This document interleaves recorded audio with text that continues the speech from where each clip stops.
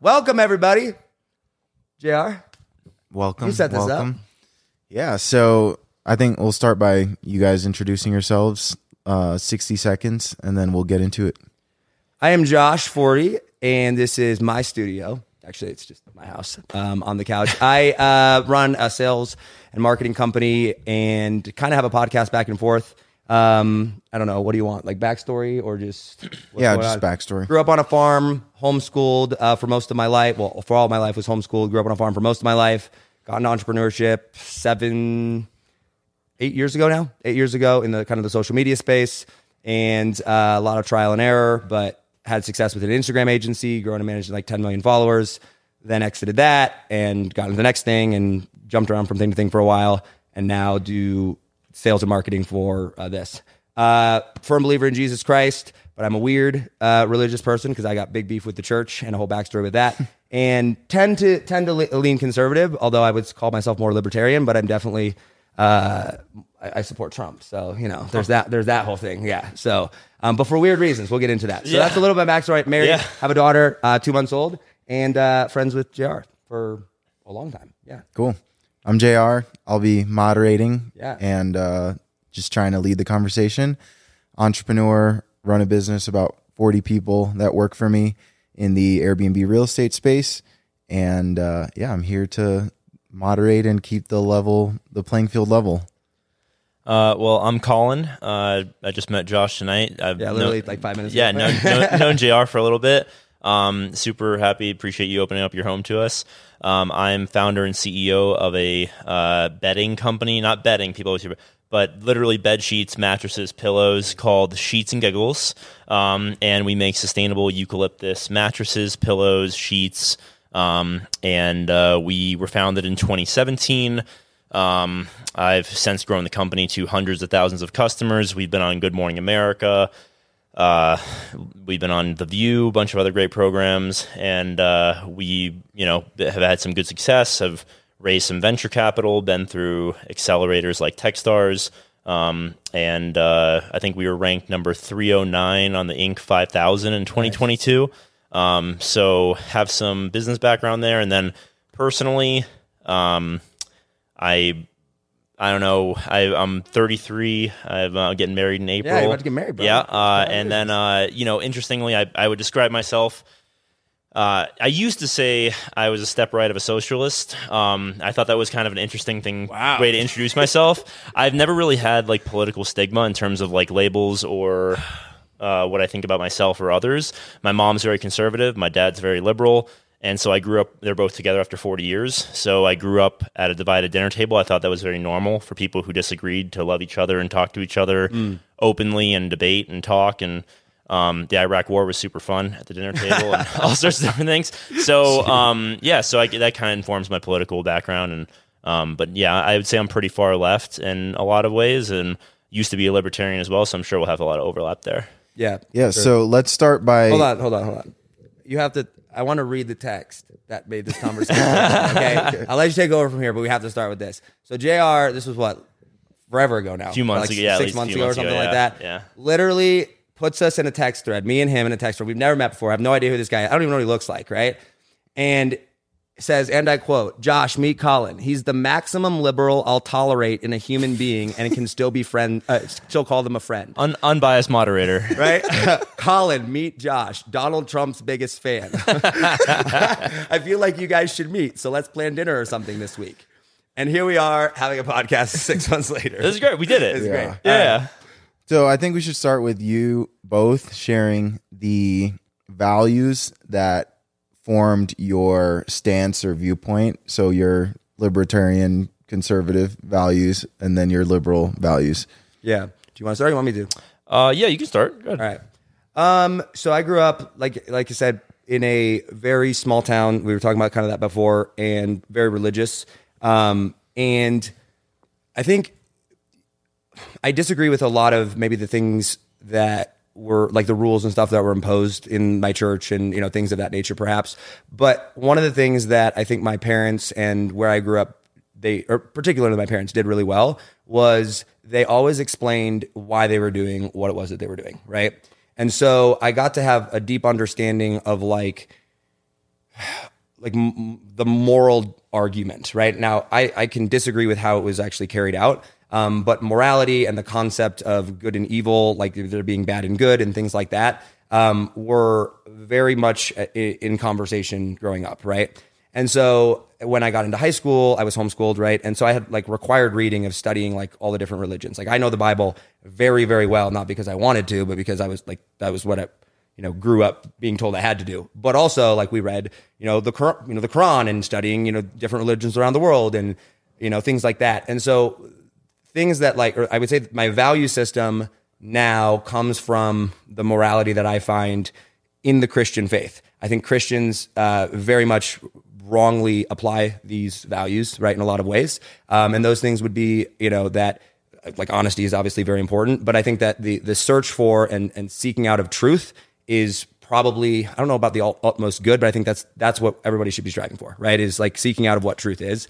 I do believe in absolute truth, but I don't believe there's much absolute truth. I believe there's like a absolute truth or, a giver of absolute truth. And I think there are a lot of truth that is not absolute, but it's rather how it's applied to one's life. But I do believe that there is absolute truth. So that has shaped much of my moral beliefs. I grew up in a very, very, very conservative like part of the country. I think the county that I lived in had like maybe like one black family in it, like type of deal. Like literally, like I'm talking like super. So de facto extremely conservative. But I mean like you understand what I'm saying. Yeah, like Midwest, small town, totally. like you know things I'm saying.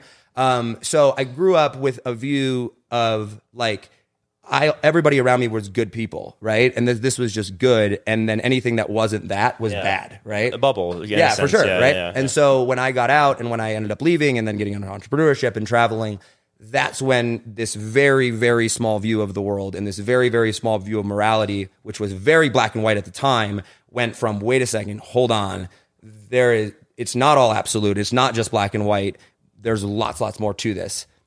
Through that whole search, through that whole journey of, I mean, I walked away from the church for a while, like was like, I don't need God, never denounced God or anything. I mean, I believed in him. It's okay. I won't judge right? you. No, but I didn't. He will. Right? But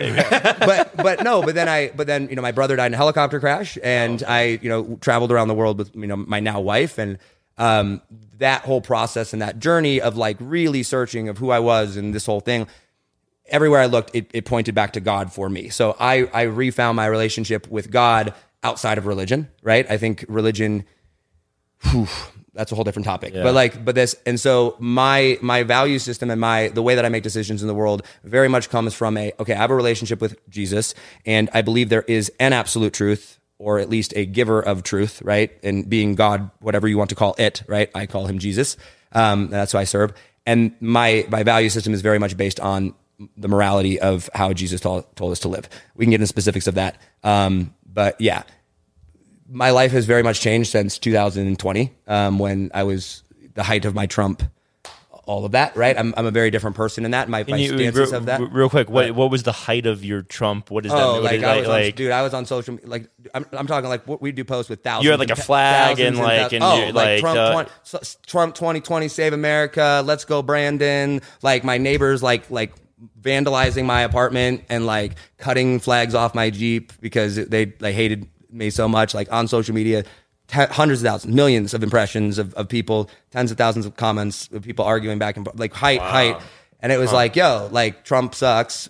I get it. He's a horrible person, but also America. Like look at the alternative, right? So my view and just to track your age, you were 25 then and 21 in 2016 when he came up. Yep. Was 2016 your first election? Okay, yep. Cool. Yeah. Yep. So anyway, is that kind of what you were going for? Yeah. I mean, that informs a lot too in terms of like 2016 being your first election and that sort of thing. And, And one other thing I think is a key point, I have a very, very, very, very deep-seated belief of like this concept of personal responsibility. And I say everything is your fault. Not actually like it's everything's your responsibility, whatever. But like if you want to change your life, you are in complete control of your ability to change your life, right? And so I have a deep-seated belief of personal responsibility and like that. So, yeah. Yeah, I'd actually talk about that more in a second, but I'll in terms of personal responsibility and that sort of thing. But so my background is, and I'll be to sum it up, I would say in terms of like my views and like where I am. I'm very much left of the Democratic Party. I would like it if people broadly in America didn't go bankrupt from cancer. It's kind of like a driving force for me. And, you know, I in terms of my upbringing, like I said, like watching my mom and dad argue at the dinner table about, like, you know, Bush versus Kerry and out the hanging chads in Florida in 2000 as a 10-year-old. You know, all this stuff it made me more of a political animal as I grew up. And I went to Catholic school for 12 years. I always say that Catholic school kind of turned me into like a bit of a monster. Like by the time I was 18, I was so judgmental. I mean, I would. Catholicism will kind of do that. It's I mean, like the guilt that they instill in you in terms of like right and wrong and this absolutism and like mortal sin versus venial sins and like, you know, doing the math in my head as a kid who, you know, my claim to fame is I got a perfect score on my SAT, right? So like math to me was like everything was math. I'm just saying so for me, I was like. I'm like doing the math in my head. I'm like, all right, I think this is like a venial sin, not a mortal sin. Like, I think I should be okay. And I'm like 12, you know, and I'm like trying to like I'm trying to like make sure I'm doing the calculus to like get into heaven and not burn in a lake of fire forever, right? So like, and you know, my parents, I've talked to them about this as I've gotten older. They're always like, we didn't know that you worried about stuff like that or whatever. I'm like, right, because you guys never really taught me that. It was the people that you sent me to school for 12 years to learn from who really drilled this into my head. So by the time I was 18, I also had a very narrow worldview, I think, and I was really like right, wrong, black, white. Yeah. And I went to college at Emory in Atlanta, and I lived across the hall from a couple guys who really set me straight on some stuff, or at least I got my ass kicked in some debates. And that was sort of the beginning of like also realizing like the world's a lot bigger than the bubble that I went to school in and what I was led to believe. And over time, I've kind of transitioned from conservative to libertarian to progressive. Although I don't particularly like labels anymore because I think that when people hear something, they automatically assume 10 or 20 things about you and what you believe and your personality and what you profess. And I think that really bothers me, both on every side of the aisle. Even if you say you're like in the center or moderate or whatever, people immediately assume 5, 6, 7 negative or positive things about you. Yeah. And so in any case, now that I've gotten older, like I think the main thing that drives me is I think that America is great in a lot of ways. And as an American, I want it to be better. And so I generally always try to push for things to be better. Right. And I see that as progress, right? Progressive. So, yeah. All right. So first topic, Trump or Biden? Oh my God. As our next president. And I'm going to let you take that one first. Well, I took this one. I held my nose and voted for Biden in 2020 because look, Trump appointed 3 justices whom, you know, repealed Roe versus Wade. I didn't know that in 2020 that was going to happen, but you kind of see it going towards that direction. He passed tax legislation that I thought was fairly regressive in terms of like who had benefited versus who had benefited more. You know, everybody got a tax break, but some people got higher tax breaks. And he ran massive deficits, which, like, you know, that's something that you and I can probably agree on, is that it doesn't really matter who's in power. They're going to run $1 trillion deficits every single year. But I really, there was like this anxiety with having Trump in office that I really had trouble living with, because he was like such a loose cannon, tweeting about how big his button was versus Kim Jong-un. Okay, but also the anxiety is through the roof with that guy. Okay, but how can it not be way more anxiety? Now, bro, we had 0 new wars. We ended wars. There was no wars. So I think that's what Trump should run on. I think that's actually a really good platform for him to run on. And I think it's actually a really compelling argument. Now, here's the thing about Trump, is if Biden starts a war with Iran, for example, which I don't want, nobody wants, I don't think.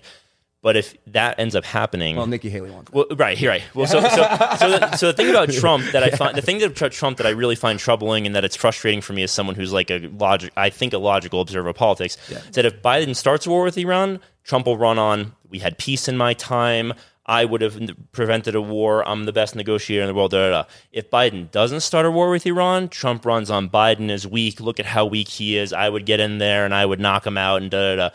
What he assassinated Soleimani in January 2020. I remember that like it was yesterday, because I was flying to the Middle East actually the next day when it was happening for business. And I had to divert and change my plans because it was absolute chaos. Iran saying they're going to bomb Dubai and, you know, in Bahrain, and like, you know, he almost started like a huge war with Iran like out of nowhere. And then COVID came down the pipe and kind of absolved him of that. So he's not a dove. But the thing about Trump that I really find intolerable is that he'll take either position depending on what benefits him the most.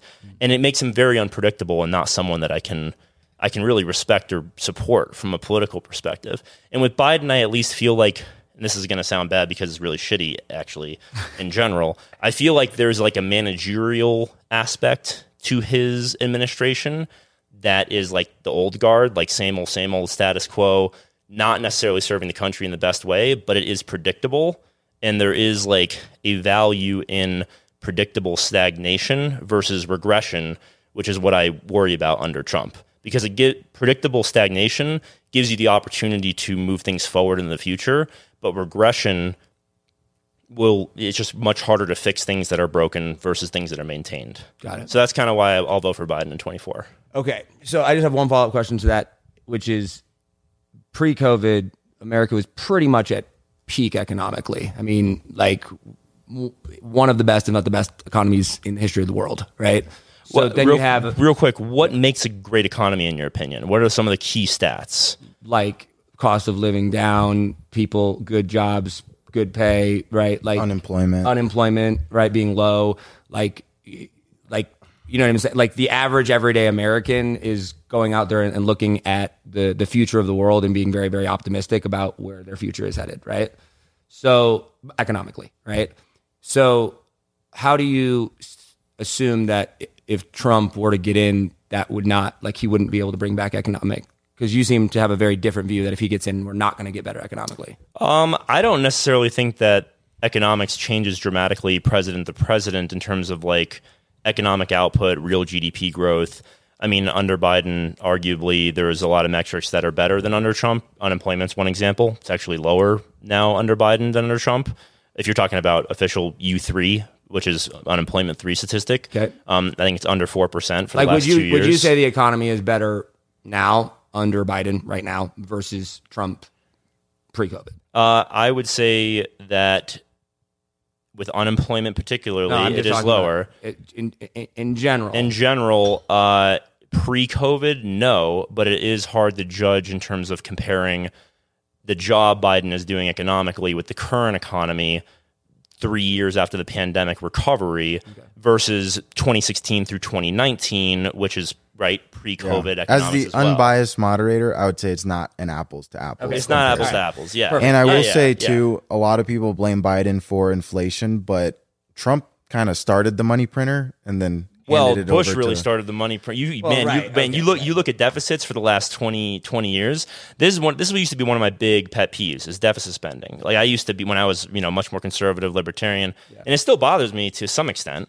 But it's basically endless abuse of the petrodollar, right? There's no real. I genuinely like to ask this question. Do you care about the debt or no? Do you care about the national debt? Well, if I can answer my question, yeah, bring it back. I think it will answer that question. Yeah, right? sure. Yeah. So Trump or Biden? Obviously Trump, but not for the reasons that most people think, right? So I have a belief that we're doomed, right? Like America has like we're so screwed, right? Like there is so much corruption. There, like nobody trusts anything. So like the system has to fall. So you're more of an accelerationist in that regard. For sure. In that regard, yes. And that's like I think where I was going a second ago is that I'm not an accelerationist because of the suffering that comes with that. I believe that that's inevitable. And I believe that if you try to avoid that, that leads to communism, dictatorship, and complete freedom being taken away, right? I am freedom over everything, freedom over safety. Do not tell me how to live my life. Do not tell me how I should be safe.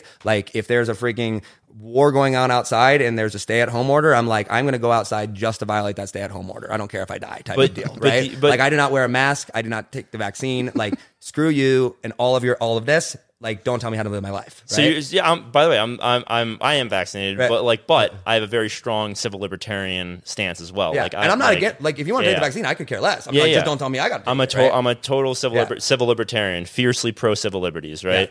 Yeah. It's actually one of the reasons I went down the progressive path. There was a really incredible article back in 2012. Ron Paul versus Barack Obama titled "Who's the Real Progressive," written by a Coloradan journalist actually named David Sirota. Bernie Sanders' 2020 speechwriter, who's actually become a good friend of mine. Yeah. And it led me down this path of realizing I was a big Ron Paul fan, and I realized like progressives also stand for demilitarizing police and legalizing drugs and getting rid of America's large prison population and like creating a freer state and dismantling warrantless surveillance and that sort of thing. So that actually was a really interesting segue for me there. But to your point, you're saying that you're going to vote for Trump because you think he's going to make things worse? No. Yeah. So I believe that whoever's in power doesn't matter, right? We're crashing, right? At some point in the future, for sure. And I don't think that we can. I think that's like a kind of a historical inevitability. Yeah, I mean, exactly, right. Sure. And I think that when it comes to the debt conversation, right? I think the faster we print and the more we spend, the faster we speed up this process, right? So I'm just taking. Hold on. I'm laughing because like I feel like that's like a Ben Shapiro straw man liberal like thing, like print more and I'm not. But hold on, I'm not advocating for it. Yeah. I'm saying it's inevitable, right? Yeah. So I'm taking this perspective of I'm a big, huge believer in Bitcoin, like huge believer, right?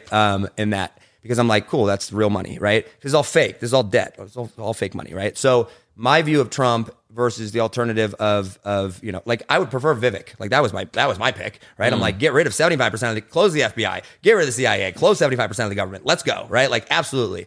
But for me with Trump, I look at it and I go, okay, the current administration right now, clearly Joe Biden can't string two freaking sentences together. He's clearly not the one running, right? I mean, dude, right? Trump just lambasted Nikki Haley for like 10 minutes about how she bungled January 6th and how he offered security for January 6th to Nikki Haley. He meant Nancy Pelosi the whole time. But dude, like, Trump is clearly. I think both these guys are losing their minds. I think, but you cannot look at the two of them and go, Trump is in worse shape than Biden, dude. When Trump talks, no.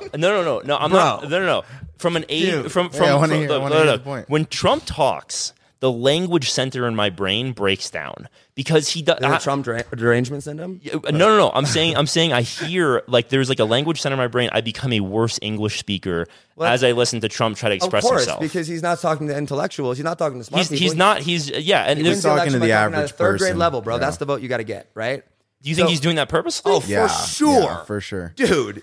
100%. The average American reads at a 5th grade level. I understand. That trust me, I understand that. To communicate to the average person, you have to speak at a 5th grade level. But I guess that's like it feels convenient that that's what he's strategically doing in your mind instead of just being ineloquent and being a bad because speaker. when you heard him on The Apprentice and things that he did in the past, 60, he was when 50. he was getting interviewed, he's almost 80 now.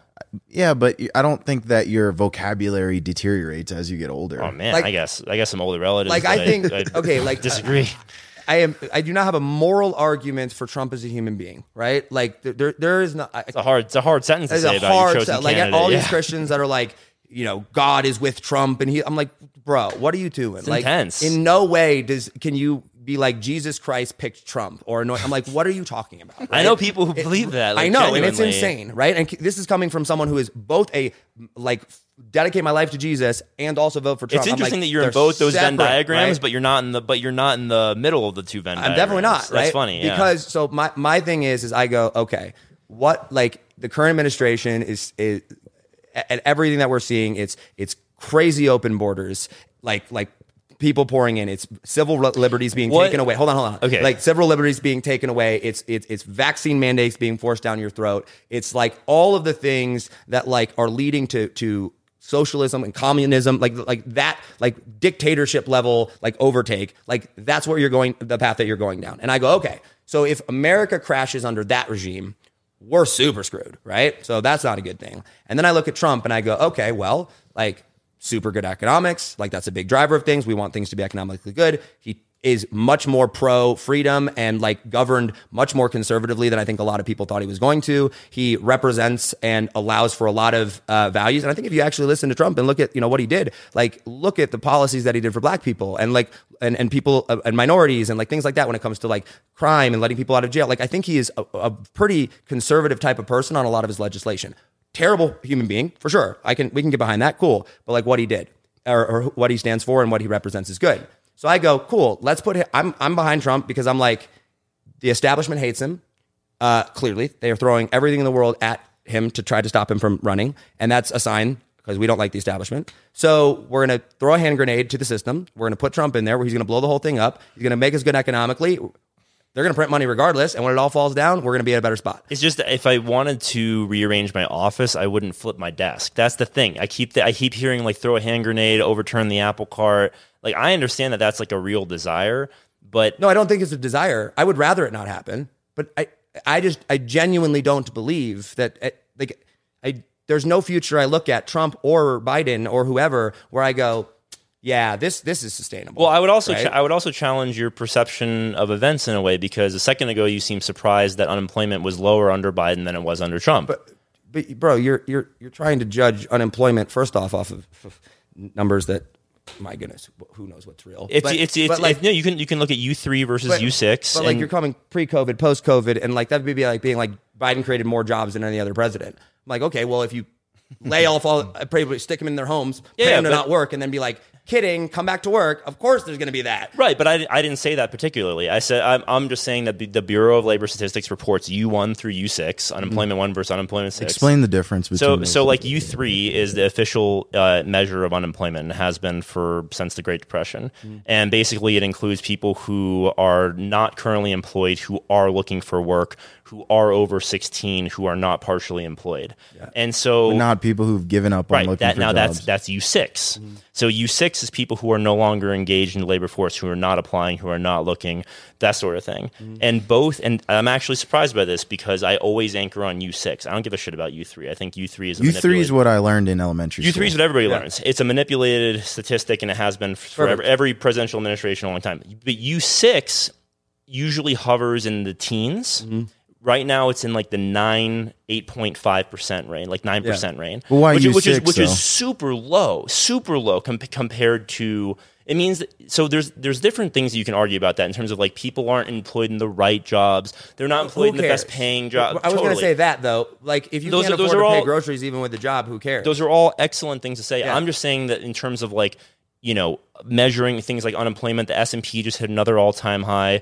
It's fake money, like it's so great. Look, man, dude, I love it, man. Dude, you can. But right now we're in a period of quantitative tightening, so it's still hitting an all-time high without QE. So you can print money in QE. Yeah, you can print money in QE all the way to all-time highs, like Trump did. He had expansionary fiscal policy and expansionary monetary policy simultaneously during his administration.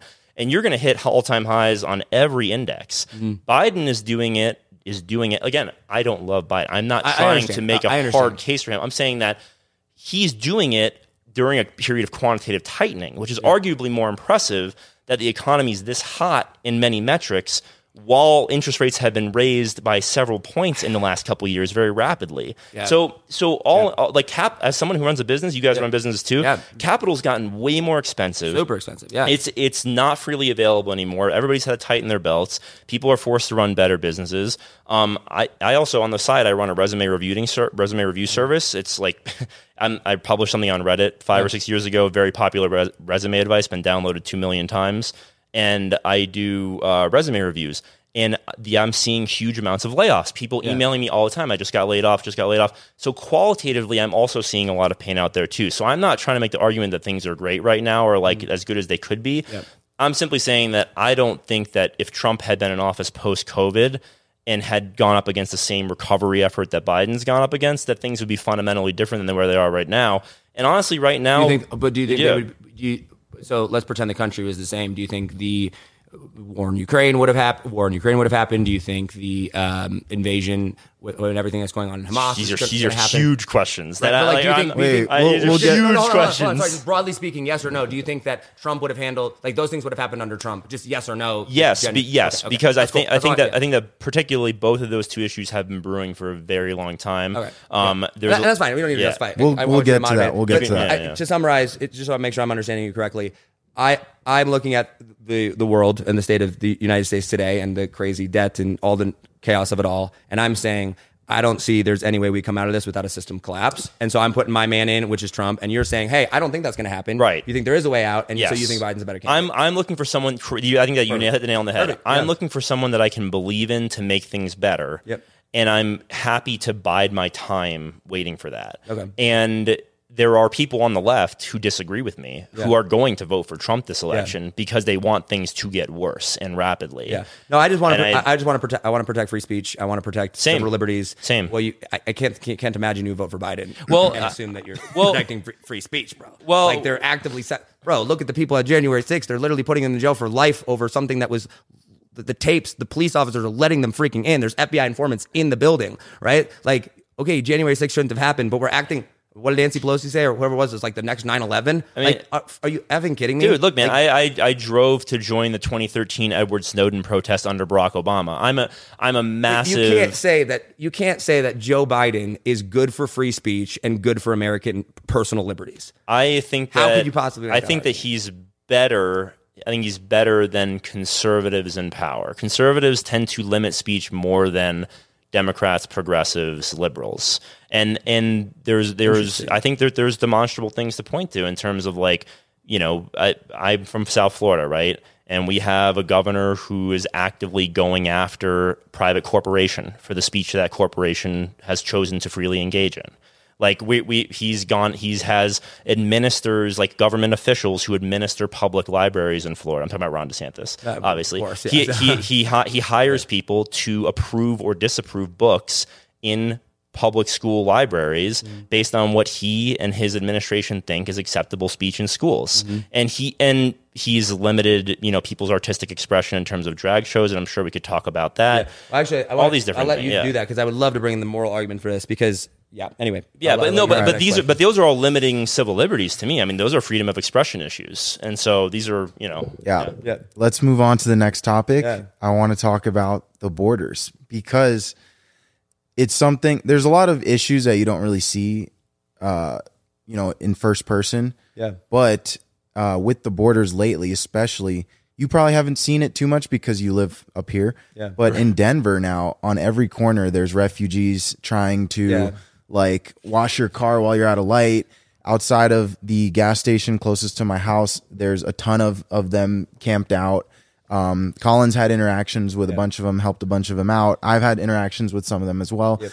So what do you guys think is, one, what's going on with the borders, and two, what's the solution? Full disclosure before you get involved, I've become good buddies with some of these guys, these Venezuelan migrants that have gotten here. So I just want to give you that context because JR has that context. Yeah, sure. So like, I don't want you to go in like and be like, I didn't want you to not have that context. Yeah, no, so I literally today picked up a guy off the corner of the street that I'm friends with. Yeah. Took him to a Walmart and helped him purchase a electric scooter so he can get to and from the Planet Fitness that he's now a member at. And he got here like a month ago, right? So cool. Yeah. So anyway, I'm curious as to your position on the border crisis, yada yada, so on and so forth. Yep.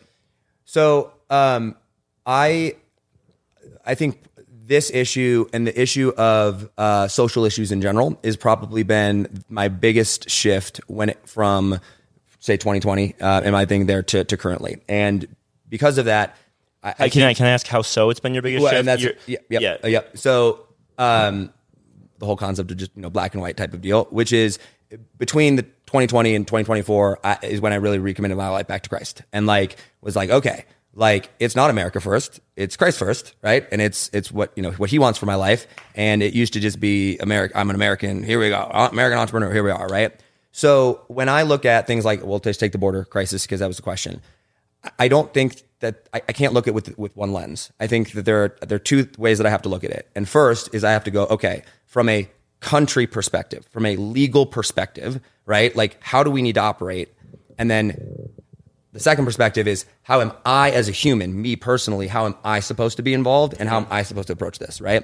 So I'll take it first legally from the perspective of, first off, I've never been out of the border. So anything that I say here, probably don't listen to because borders starting to come to us in one bus at a time. There you go, right? Yeah, what do you see? So I will say this. A country cannot function without borders, right? You have to have an understanding, there has to be a way for you to know who's coming in and out. And I'm all for path to legal citizenship. I think it should be crazily accelerated, right? We need to have way more resources. 100% agreement. I'm incredibly pro border. Let's secure the border, but that doesn't mean let's turn people away that are in desperate need of help, right? So I think we need a border, and I think we need to stop illegal immigration in undocumented, just things pouring over. I mean, you see some of the videos, you watch Elon go down there. It's insanity, right? Absolute insanity. It absolutely needs to stop.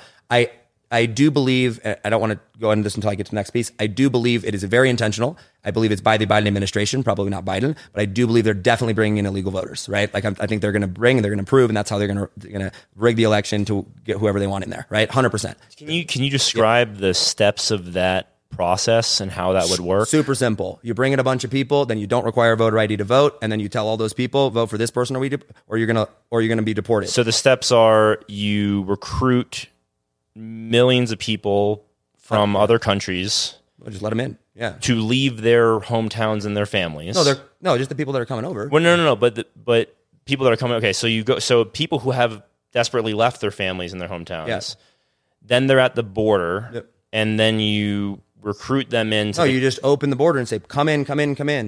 How do you guarantee that they vote for you, and also how do you accelerate their voting, and how do you make them vote? How do you make them risk deportation by going to a voting center? You just tell them it, right? I would say growing up in a Hispanic household, the majority of Hispanics are definitely very liberal, but I do agree that my family didn't vote ever. Yeah, like, I don't understand. I agree. The mechanism. It's a hard thing, especially like these people are living on the streets. You have literal Democrat sitting. Was it a senator or a congresswoman who said, "I need a bunch of illegals in here so we can rezone the voting boundaries so how we want them." I mean, this is on video. You can look it up, right? Like in her district, like on camera to the whole world, right? So I don't want to dwell on that because that doesn't. Well, I just wanted to. I kind of think it's important because I promise we can come back to it if we want to. Okay. I just want to finish the other side of it, right? So I very, very much am. We need to secure borders and we should have a path to citizenship, but like we can't just let people come into the country. Do you think the liberal incentive is to gain more voters in the United States, and that's why the borders are open? No, I think the current administration's incentive. I don't think liberals want that. I mean this with complete respect for you. I don't know you very well, and also you haven't met these guys, so it's fine if you don't know this. Yeah. But Venezuelans are not liberal, nor are Cubans. Okay. Nor are many people from South America. They're for numerous reasons. Yeah. And now there are over 1 million Venezuelan refugees in Florida. And the people that I'm working with in Denver are Venezuelan refugees as well. They are extremely anti anything they perceive as socialist because of what Hugo Chavez did to their country. And they are also extremely religious. And those two things in coordination, in my opinion, actually create conservative voters. And so I think that you will be surprised as time goes on that the trends of people who come into this country, become citizens, and vote is actually going to lean more conservative than it is liberal. And I think that there's the perception... I mean, unless the only media that they would see would be nonstop 24/7 taken out of context clips of Donald Trump that he's a dictator that wants to deport them all. So again, right? I mean this with respect. These people don't speak English. They listen to Spanish radio and they're desperate for people speaking in their own language. And in fact, most Spanish radio stations are actually extremely conservative. You can turn them on and listen to what they're saying. So a lot of the media they're seeing is actually entrenched conservative Spanish radio stations versus, watching the news in English or a lot of these guys also, man, a lot of these people are living 12 to an apartment, which is, by the way, like some of these landlords are scamming these people, taking advantage of 100%. them. It's a really tough situation. And I want to address that right there, right? Yeah. So I believe we need to secure the border. I believe we have to have documentation, and it's a problem. And I do believe that there does need to be some form of, I don't know if deportation is the right word, but like all of the people that are in here currently, that are here illegally, that are undocumented, something has to be done with them to document them, right? Now, whether that's deportation and bring them back, come in legally, or if that's just, give them a path to citizenship, but we got to be able to document. We have to have citizenship. Hold on. Totally agree. Totally agree. Yeah. Now, that's as a libertarian looking at a functioning government perspective to it. I'm like, put up the border, we got to have a country. Now there is Josh as a Christian and as a follower of Christ, which is, we are all one, right? Like, I don't care who you are or where you come from. We are supposed to love humans as humans, right? So I very much look at specifically the center, feed the hungry, 100%, right? Sure. Like, my wife and I love the series The Chosen. Like, we're going through the Bible study with it all, and like, you look at what Jesus said about helping those that are needy and afflicted and the hungry or whatever. And I think conservatives, and I think I'm going to call Christians out specifically, like people that follow Christ, like, we suck at it. Like, we suck at it, like, so bad. We look at he said it, not right? me. Like, we look at it, we go like, go back to your own country, or like, get out of here. It's not my problem, right? And it's like, okay, Jesus said, whatever you do to the least of these, you do also to me, right? Yeah, absolutely, man. So I think from a legal perspective, right? Like, I'm going to be very conservative on the thing. I'm going to be able to put up the border. We need documentation because, like, you're a business owner. I'm a business. Like, we need order, right? Like, we need. Holy crap.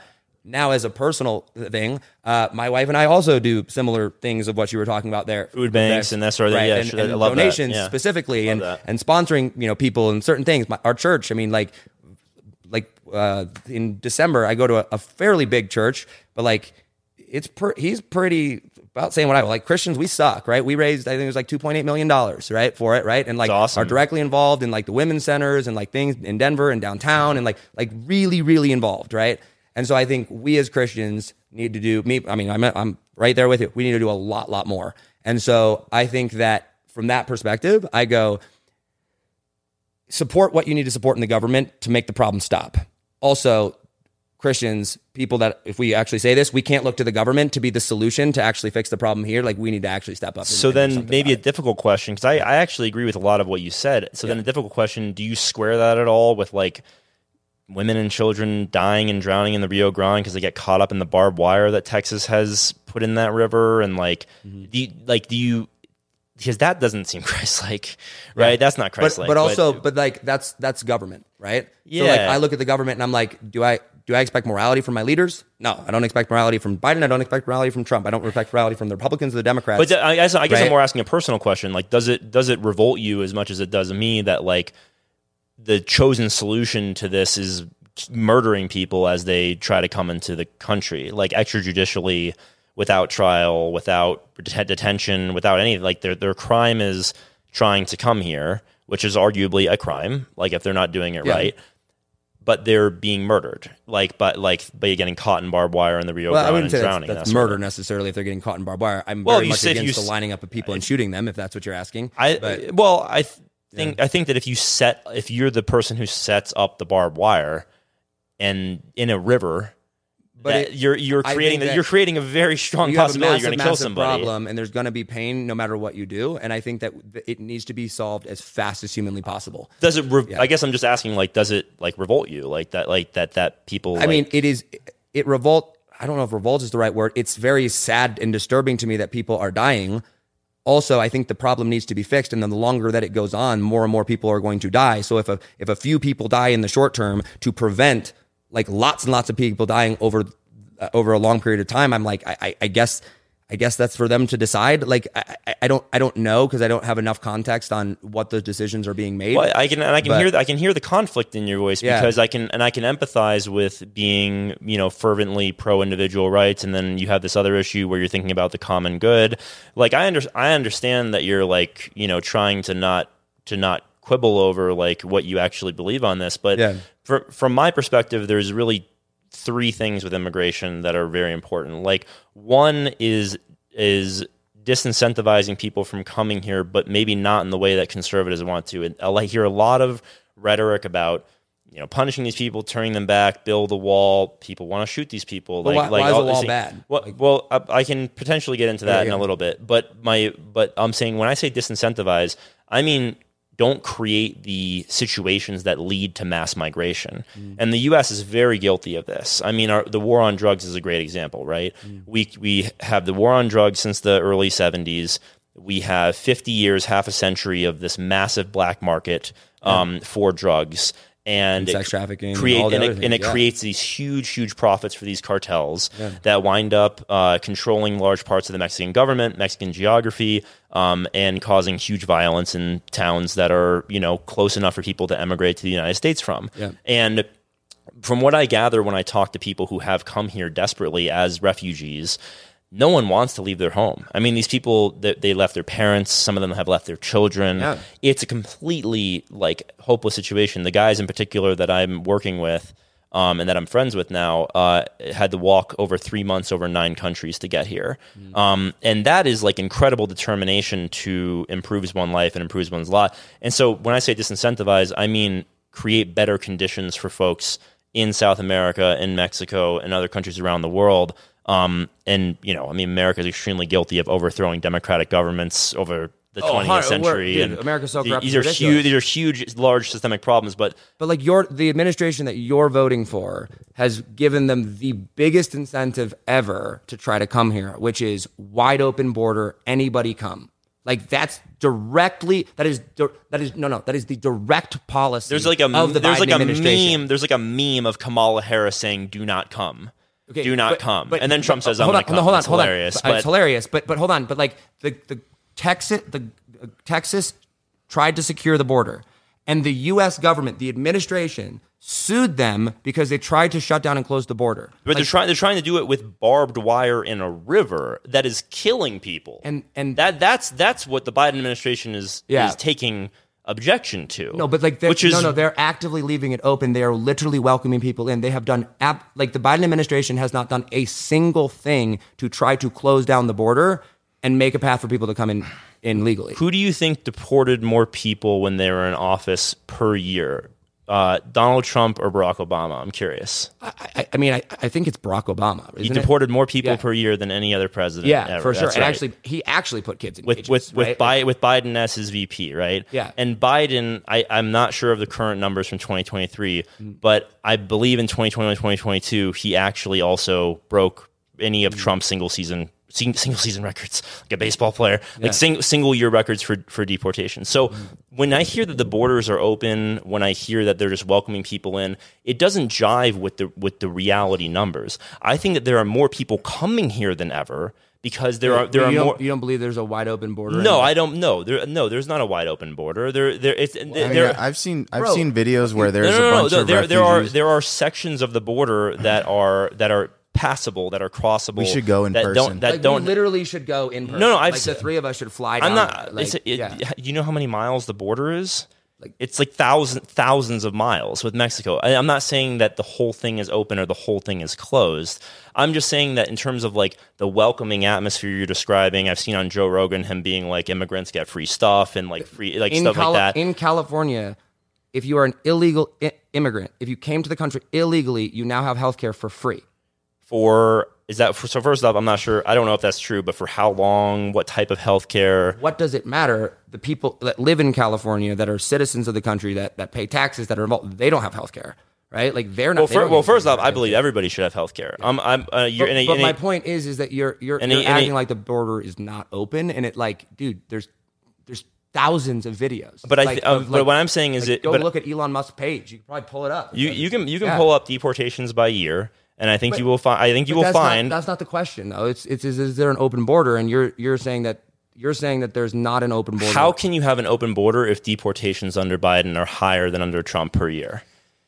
And deportation. That's like saying according to ABC, California will welcome the new year by becoming the first state to offer health insurance for all undocumented immigrants. Starting January 1st, all undocumented immigrants, regardless of age, will qualify for Medi-Cal, California's version of federal Medicaid program for people with low incomes. Previously, undocumented immigrants were not qualified to receive comprehensive health insurance, but were allowed to receive emergency and pregnancy-related services under Medi-Cal. So when you're talking about like creating economic conditions or incentives for people to come, like now the Democrats, and I hate like Democrats, Republicans, like they all suck, right? Like the people that run California who are aligned with the current administration, if you will, right? However we want, they're literally giving away free healthcare. But I can't. Okay, but I can't.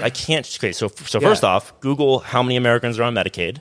Okay, and then how many Americans are on Medicare. There was about 50% of this country. This way, like sorry. There's about 50% of this country that's already on government-provided health care. 88 million individuals were enrolled in Medicaid and CHIP in all 50 states. The District of Columbia reported enrollment data for September 30% of all Americans are on Medicaid. Okay, it's a massive program. Medicare is, I think, another 70 million, I think. I think it's like 150 million total on Medicare. 58 million on Medicare as of 2020. So 150 million combined Americans are on Medicare and Medicaid, socialized health care, if you will.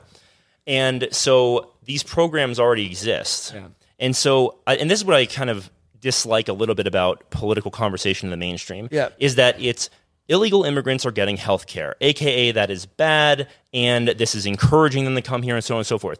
When in reality, the question in the debate is it cheaper for the state of California to have these people have access to an existing program that by the numbers, probably 15 million Californians are already using, and then keep them out of emergency rooms, keep things out of... These are close the border. But again, I guess to answer that question, do you believe in the border should be closed? No. But real quick, just to put a pin in this point, there are 12 or 13 million people that are already here illegally, undocumented.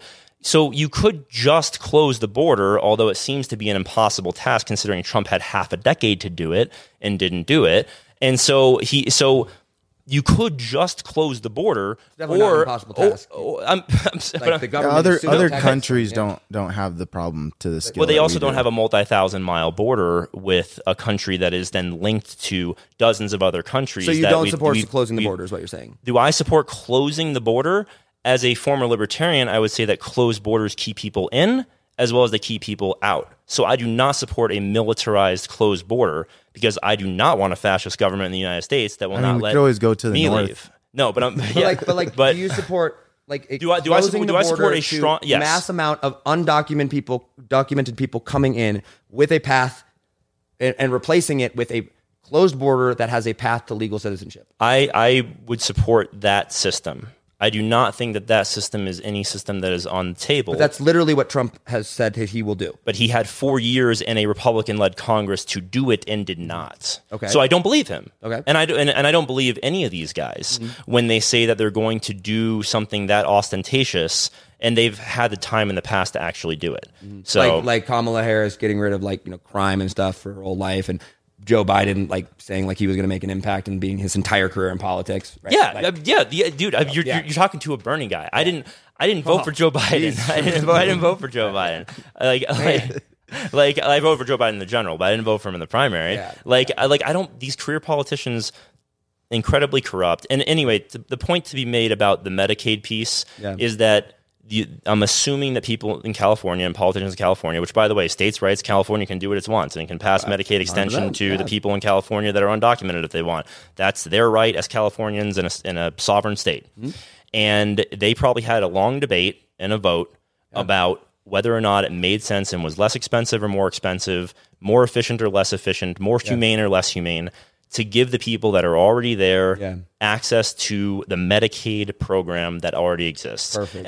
But I think next topic. But I get it. You get it. It's not black and white. Yeah. So, essentially, to wrap up your point, though, what would be the plan to secure the border?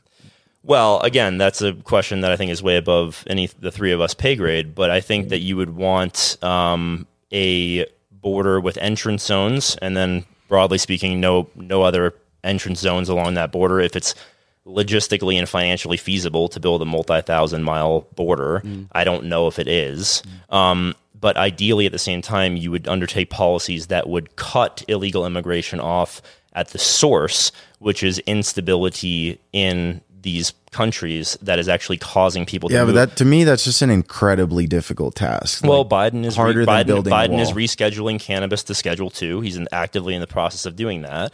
And that's you're talking about creating peace and economic prosperity in other countries. That's not American. We've never been good at that. No, we bomb people and assassinate their leaders in the name of democracy. Right? 9/11, 1972 or 3 in Bush, Chile, Obama, all of them. We all suck. We do. That's like our MO. That right there, my point is that will go on forever. It will go on forever as long as the government has the petrodollar. Do you? As soon as the system falls, I know it's going to be a nightmare.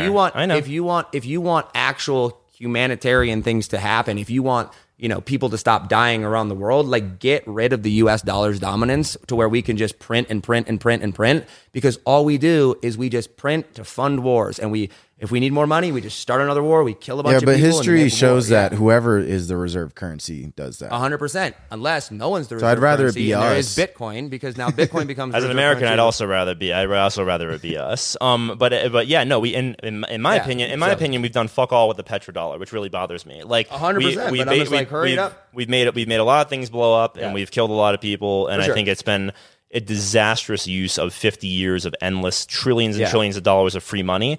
We could have done free healthcare 20 times over. We could have done free college. It only cost $80 billion a year. I mean, that's a drop in the bucket. I think college is the biggest scam in the world. So. Well, it is when it's education that costs money and that puts people into debt. I think education should be free. I think in a society, it is. Yeah, and all education is free. It's called YouTube and Google. Like, I'm dead serious though. Like, I've made millions of dollars off of information that I learned free on the internet. No, I'm not disagreeing that there's a wonderful opportunity of education out there on the internet, but I think as a society, the best long-term actually economic investment you can make is education, and almost every economist. I mean, I would agree with that. And every college economist is not the way to agrees do with that. Education is very different than college. Well, college is a form of education, as is trade school. I think for the average school. person, it has to be like an institutional education. Like the Yeah. average person's not going to go on YouTube and learn how to do calculus. I want to live in a society with very strong and free institutional education, and I think it will make society. I mean, I don't think it will make society stronger over time. It's proven that education, the greater, like, do you know when high school was made free in the United States? I don't. 1965. I was homeschooled. I didn't even go to high school. But I think people forget about this. People don't know that high school was not federally funded until 1965, until a progressive Lyndon B. Johnson made it mandatory that all states provide free high school. Yeah. And that was like 58 years ago. Yeah. Like, this is like very recent memory, Are right? you religious at all? No. Religion implies a lot that no, I'm not religious. Do you believe in an intelligent God? I mean, you're asking me if I believe in a being outside of space and time that's beyond my comprehension that controls things. Yeah. I mean, I think it's equally as plausible as any other explanation of reality. But you don't subscribe to that. No. I think actually, I've had experiences. Yeah. I think this is kind of interesting, actually. Because experience meaning like you tripped balls and went into outer space. Yeah, no, it's pretty great. Yeah, it's actually something that stayed with me. Yeah. And keep in mind, like, I'm a Jesus loving person that likes to smoke weed and is pro psychedelics. All right, so like, I'm really weird. You ever done like a heroic dose of psilocybin? And not that much, but yeah. So you see things that stick with you, and you understand things with clarity, like absolute clarity. And in that moments of clarity, which I wish there was a word in French for. Wait, hold on. Do you believe in absolute truth? No. Then how could you have absolute clarity? Well, that's a great question. Yeah. And in fact, I was about to say, I wish there was a word in French for when you knew something, you know what you knew, but you no longer know it. That's how I feel. That's how I feel about the things that I knew, right? Yeah. And so, look, I think that these are like incredibly awesome and fun questions about the nature of reality. I'd love to actually have a trip with you guys and talk about it. But like, point is that I don't believe in like a benevolent, omniscient, omnipresent creator. I actually kind of think I'm like, at this point in my life, I'm pretty sure this is a created space. Like, reality is a created space, our reality. But I don't believe in like a benevolent, omnipresent creator. Yeah, no. You guys want to dive deeper on that? I mean, I would love to talk about like Jesus. Yeah, I'd love to at least share my perspective on it or my belief in him. But I mean, that's up to you. You're the narrator. Okay. Well. So whatever you think is interesting to the people. Yeah. You're the moderator. Yeah. Let's move on to Israel, Palestine, and kind of tangential. It's okay. I'd love to get your thoughts on that. I'm not super educated in it in its hundreds of years of history, but as far as America's involvement, who we're safer under, things like that. Yeah. You want me or you go? I don't care. I think this is probably the most incendiary topic that you can talk about on an interview, right? I believe in probably two core things around this. Number one is that Palestinians have long been in a state of, in my opinion, like a hellish state of existence where like they're kind of trapped. Like, imagine the claustrophobia you get just being like in an enclosed space for a long period of time. Like, they can't leave, they can't, and certain Palestinians, right? Like, not all Palestinians, but Gaza particularly, They're blockaded by both Israel and Egypt, by the way. Like they're not welcome in other countries, and they don't have voting rights. And the last people they voted for shut down elections the year after they got in power. Hamas in 06, right? 07, they started throwing their political opponents off buildings. So the one thing I believe, the first thing is that Palestinians for a long time have been in a hellish state of existence.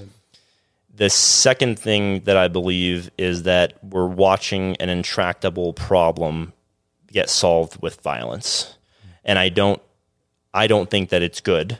And in fact, I think that it makes Israel a less safe country and place in the short and long term. And I think that it creates the conditions for an incredibly dangerous regional or world scenario that we're like walking, like swan diving into, right? Like with our unabashed support for what's happening right now.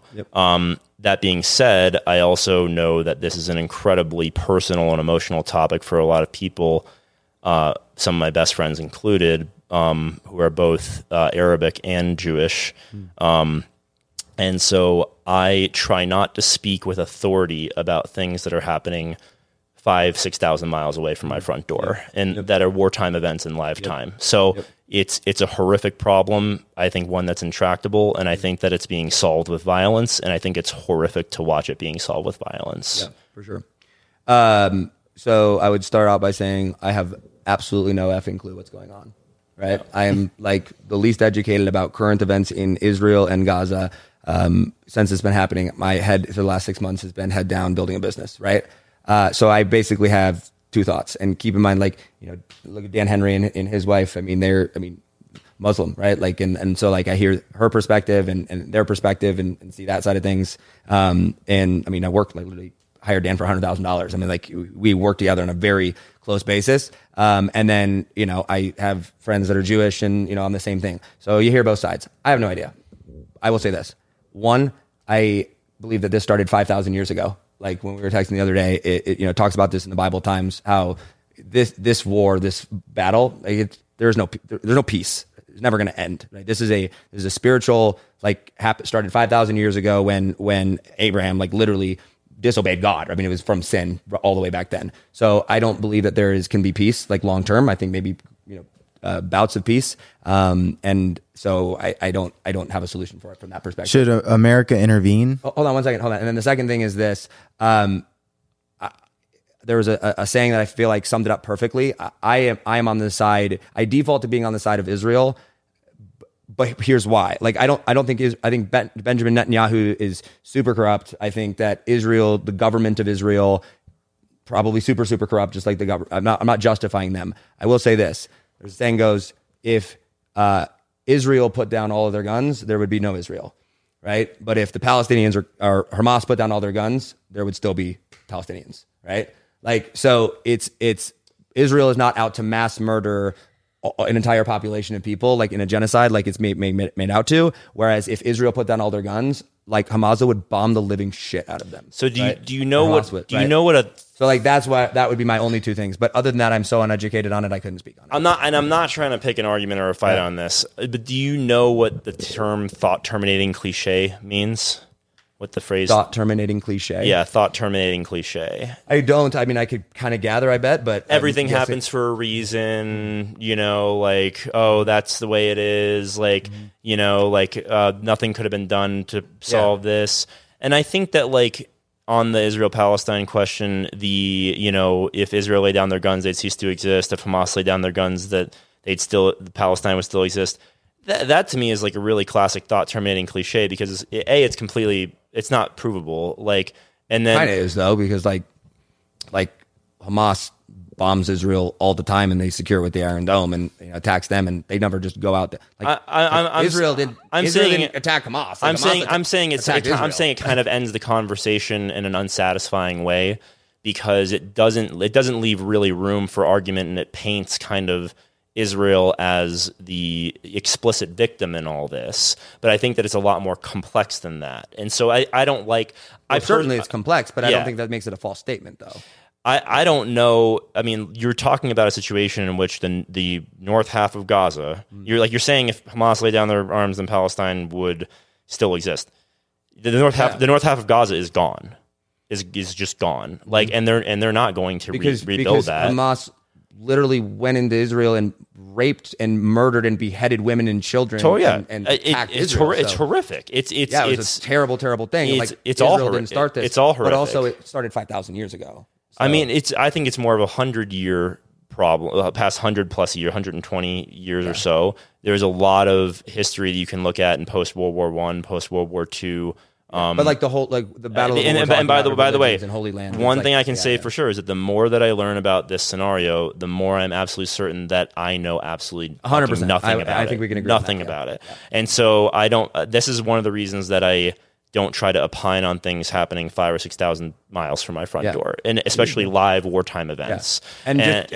And my final statement is like, I am pro peace. Yes, right? Like peace. I just don't believe peace can happen here long term because I believe it's a spiritual war.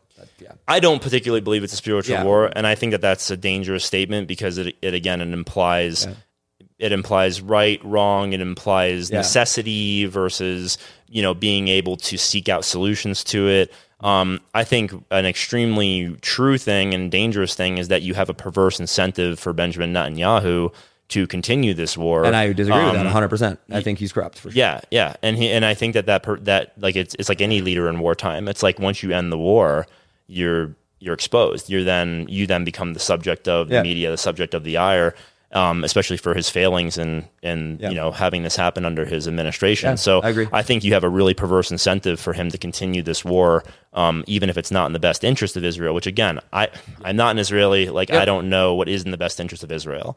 And so overall, like I'm horrified, as I'm sure you are, like watching everything happening right now and unfold. Sure. And I think the United States, to answer your question a little bit, should use its position of power, which we do have a lot of power in the region with Israel particularly, to influence cessation of hostilities as quickly as possible. And I do agree as well, and this is the paradox, that starts with a release of hostages.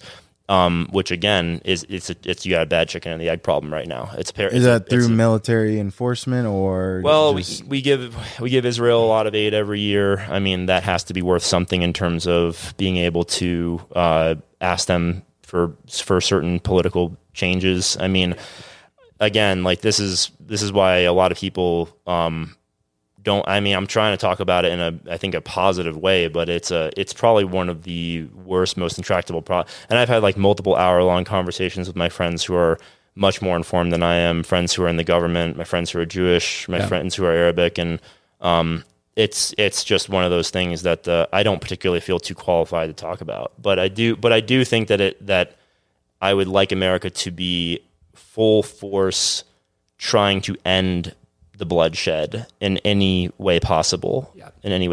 And I would agree with that. I don't trust the current administration. I don't believe that they're doing that in any way, shape, or form. So I believe with that sentiment. I may disagree with it or not. I think that Trump would figure out a way to negotiate more peace than what we currently have. So I think Trump would be a better option on that. Although I will say, also, the government needs to get the frick out of everybody else's business and just focus on fixing our own shit. Yeah. Well, so it's interesting. Rule. I was actually more isolationist in the past than I am now. I used to be very like libertarian, classic isolationist. Yeah. And I think that some of the more recent world events have actually taught me that if you're gonna have a global homogeny, you really want it to be your country. that's the hegemonic power, and that there's actually a lot of stability that comes from a more liberal, like classically liberal, like democratic homogeny versus like a more totalitarian fascist world homogeny. So I'm definitely less isolationist and more forgiving for the U.S. having global bases than I ever have been. I mean, there's a lot of things that we do to try to incentivize peace across the world, and I mean, even right now, like I think that actually one thing that Biden's doing well, which is going to get me, I think, in hot water with fellow lefties are saying, is like, Houthis attacking international shipping from Yemen, I think is something that needs to be responded to with force. And I think that Biden has actually responded with a lot of force to the Houthis that are launching these attacks, because you can't threaten international shipping. Too many people rely on food. Too many people rely on the goods that come through those shipping lanes, not just in the U.S., but in the whole world. And so I actually think that's a good example of the United States showing its commitment to enforcing a global order. Yep. In the limited I've seen of it, I'm not educated, but in the limited I've seen, I would agree with that. Yeah. What do you guys think is the biggest threat to America right now, and why? Attack on free speech. Yeah. I would say the ongoing dissolution of institutional trust and competency, and the increasing corruption in our institutions, ever increasing corruption. You know, it's been a long haul to get where we are. And I think in our lives, it's interesting. We probably grew up in the middle stages of the corrosion in the system. And I think that now we're really in an advanced state of corrosive corruption. And so, you know, I think that what Barack Obama's 2008 campaign was the first presidential campaign to crack $1 billion in spending. And the last presidential campaign cost something like, don't quote me on this, but I think it was like collectively over $10 billion between the two candidates. I know that they're predicting that in the primary, or Trump and Biden are each at least going to spend $2 billion each. Yeah. So that's $4 billion on this one. So and that money comes from the folks that are actually running things, right? I mean, like, you don't get that much money without being completely in the pocket of the people that are financing you. Yeah. And there's some autonomy here and there that they get to wield in terms, you know, like Biden's, in my opinion, I can list some good things that he's done if you're curious, but like, I think that he has done some interesting things on his own. I think Trump did some interesting things on his own, but by and large, but you think, just to answer the question in one sentence, it is the corrosive influence of private money in politics. I think that will absolutely bring down our country over time, and it already is in the beginning or middle stages of it. Yeah. Free speech. Yeah, the attack on free speech and people's inability to voice difference of opinions. I think that's probably the most dangerous. I mean, America is built on that concept. And I mean, I think Elon Musk literally changed the entire trajectory of the world for hurting America by buying Twitter. Absolutely. I was going to ask about Elon Musk next. 100%. Because I know you guys have different Because, like, opinions. It's giving him a lot of credit. But like, hold on, like I am not qualified to speak on many things, but like Elon Musk, like, I mean, that's one person I've studied a lot, and I mean, and understand. Have you read his Twitter biography? Yeah. Both of them. The one that just came out, the one that, you know, was beforehand, right?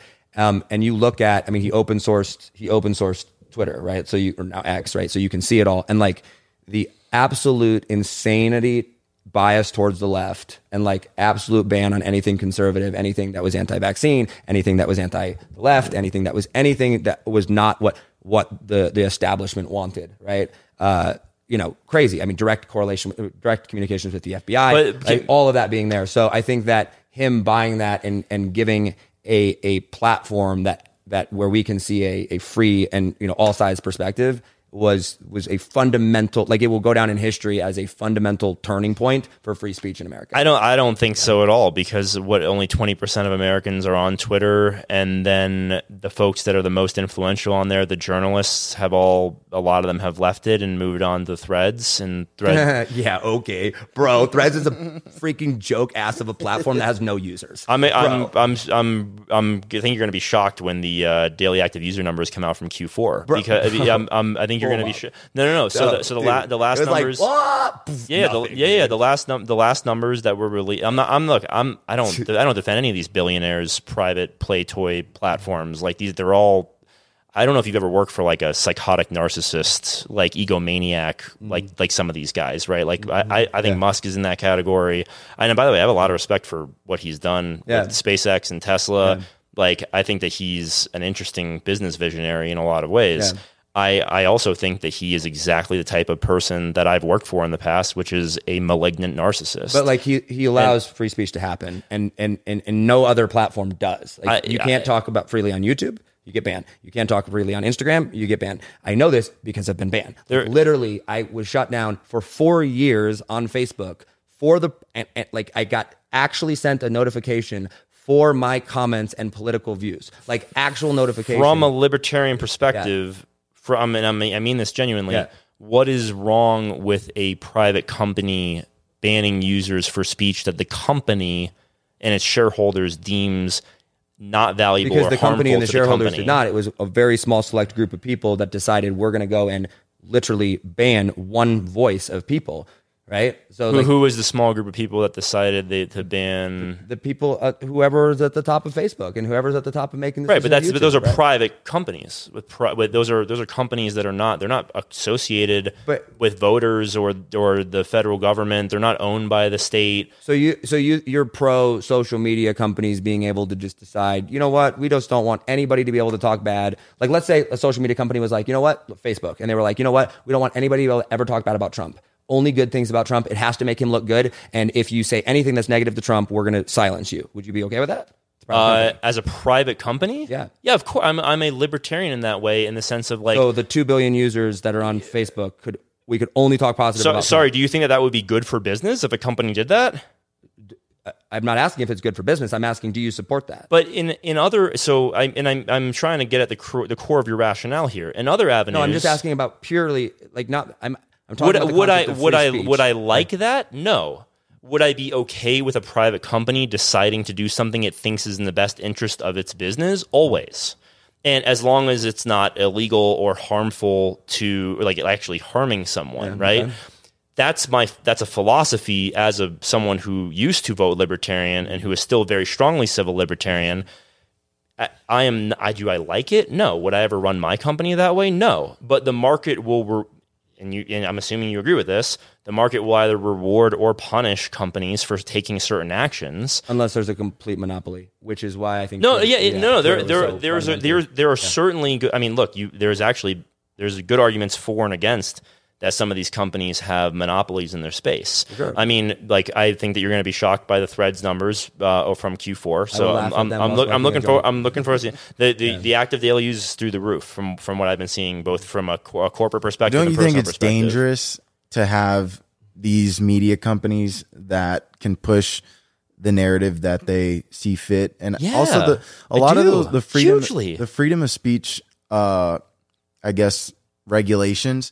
They were written in a time before, or that the fact that this is a private company, so they can silence who they want. That was kind of written before social media was even a thing. Dude, but I could make the same. Okay, yeah. So yes and no. Okay, so a couple things here. I have so many thoughts around this. So hold on. So I want to hear so many thoughts around this. I want to hear all.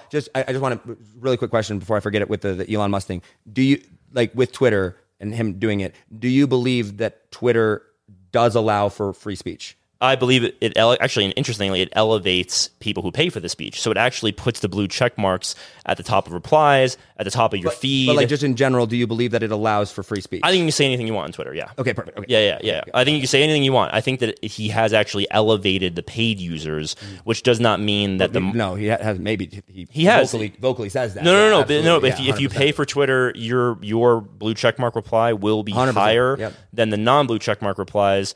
And that is a way to actually you're rigging the market in terms of reaction and what's visible, whereas Twitter used to reward the content in terms of what the market, its users voted on as like the best speech. Like, unless they didn't like it. Unless they didn't like it, and they literally censored it. I'm not saying that there was not. I'm saying the old voting system of like the liking and the favorites. Now Elon elevates paid speech. That's just that's the truth. It's elevated if you pay $11. Yeah, but it's still paid. It's still paid speech. So it's premium speech, not free speech. But it's still based on what. Just because you have the blue check mark doesn't mean you're automatically going to go viral. No. But it just means that content as long as they pay for the blue check. Yeah. So no, okay. Wait. But a couple of thoughts I have on this on the media stuff. Yeah. So first and foremost, I've been voting for people in most of my adult life who would push antitrust legislation to break up large companies and not let them get so massive. Yeah. Whereas the conservative members of my family and friends have been voting for people who have allowed, in the name of free market capitalism, the endless consolidation of multi-billion-dollar companies, and in fact now indeed trillion-dollar companies, to continually get larger and larger and larger and expand their monopolies in certain spaces, whether it's ISP monopolies or technology monopolies or social media monopolies. And so from my philosophy, I have a strong preference of voting for people who will go after these large corporations and actually break them up and introduce competition. Yeah, but not just who you support, though, but like the concept behind it. Because I support people that mean, Trump's not my pick, right? I'd rather have there someone is else in there, but I'm behind him all the way. There is no what's conservative the philosophy behind it? There is no there is a free. In fact, it is a free market philosophy to break up monopolies and create competition in industries where there is not enough or none exists. I agree with that. And so I'm a huge free market guy, and so I think that antitrust legislation is actually pro free market. I cannot. But we don't have a free market. Yeah, but I cannot find and vote for a conservative who would be pro antitrust legislation. I don't see any conservative ever pushing the breakup of massive monopolies until they ran afoul of conservatives, and this becomes a problem that I have with. But let's pretend who cares if it's Republicans or conservatives other for a second. The concept, though, of free speech laws being written before that made me laugh. So that made me laugh, and the reason why that made me laugh is because that same it's so fucking funny. So the same argument is said about, for example, the Second Amendment. Yeah. It was written before there were automatic guns. It was written before there were but the purpose of the Second Amendment was written different. In this particular case, the purpose of the Second Amendment was to protect yourself against tyranny of the government. Yeah, but dude, right? my dude, free speech but I'm just trying to be consistent. I'm always trying to be consistent. But you're not being consistent with it, though, because the purpose of free speech was to allow the individual to be able to speak as they saw fit. Without retribution from the government, not from private corporations or private individuals. It is to allow people to speak freely without retribution from the entity, the government, that has a monopoly on violence. So when the government is directly correlating, and there's documented proof where the government and people in the government and in the FBI are using Twitter to silence people. That is bad and should be punished. And that's exactly what's happening on Facebook, Instagram, YouTube, and what's happening on Twitter. So yes, there is mass media manipulation by the government. Yeah. But my dude, like Comcast owns MSNBC. Right? Disney owns ABC. Time Warner owns CNN for a very long time. Now it's like Discovery Time Warner, right? Like, and my point is that for since the advent of centralized media, television, radio, you've had multi-billion-dollar owners of media, of what people consume. But what they consume, not what they post. But they've right? Because now in social media, we contribute to it, and like there's a free market happen, or there's a town square, as Elon would put it, right, where we can talk on it. It's one thing if what they want to show themselves. If they're producing it, whatever they want to put out, I'm 100% in agreement with you. Listen, if freaking Amazon Prime wants to put out a freaking video for children promoting Lucifer, which is literally what they're doing, right? Like morally, like I look at that and I'm like, that's horrible. But philosophically, I go, you know what?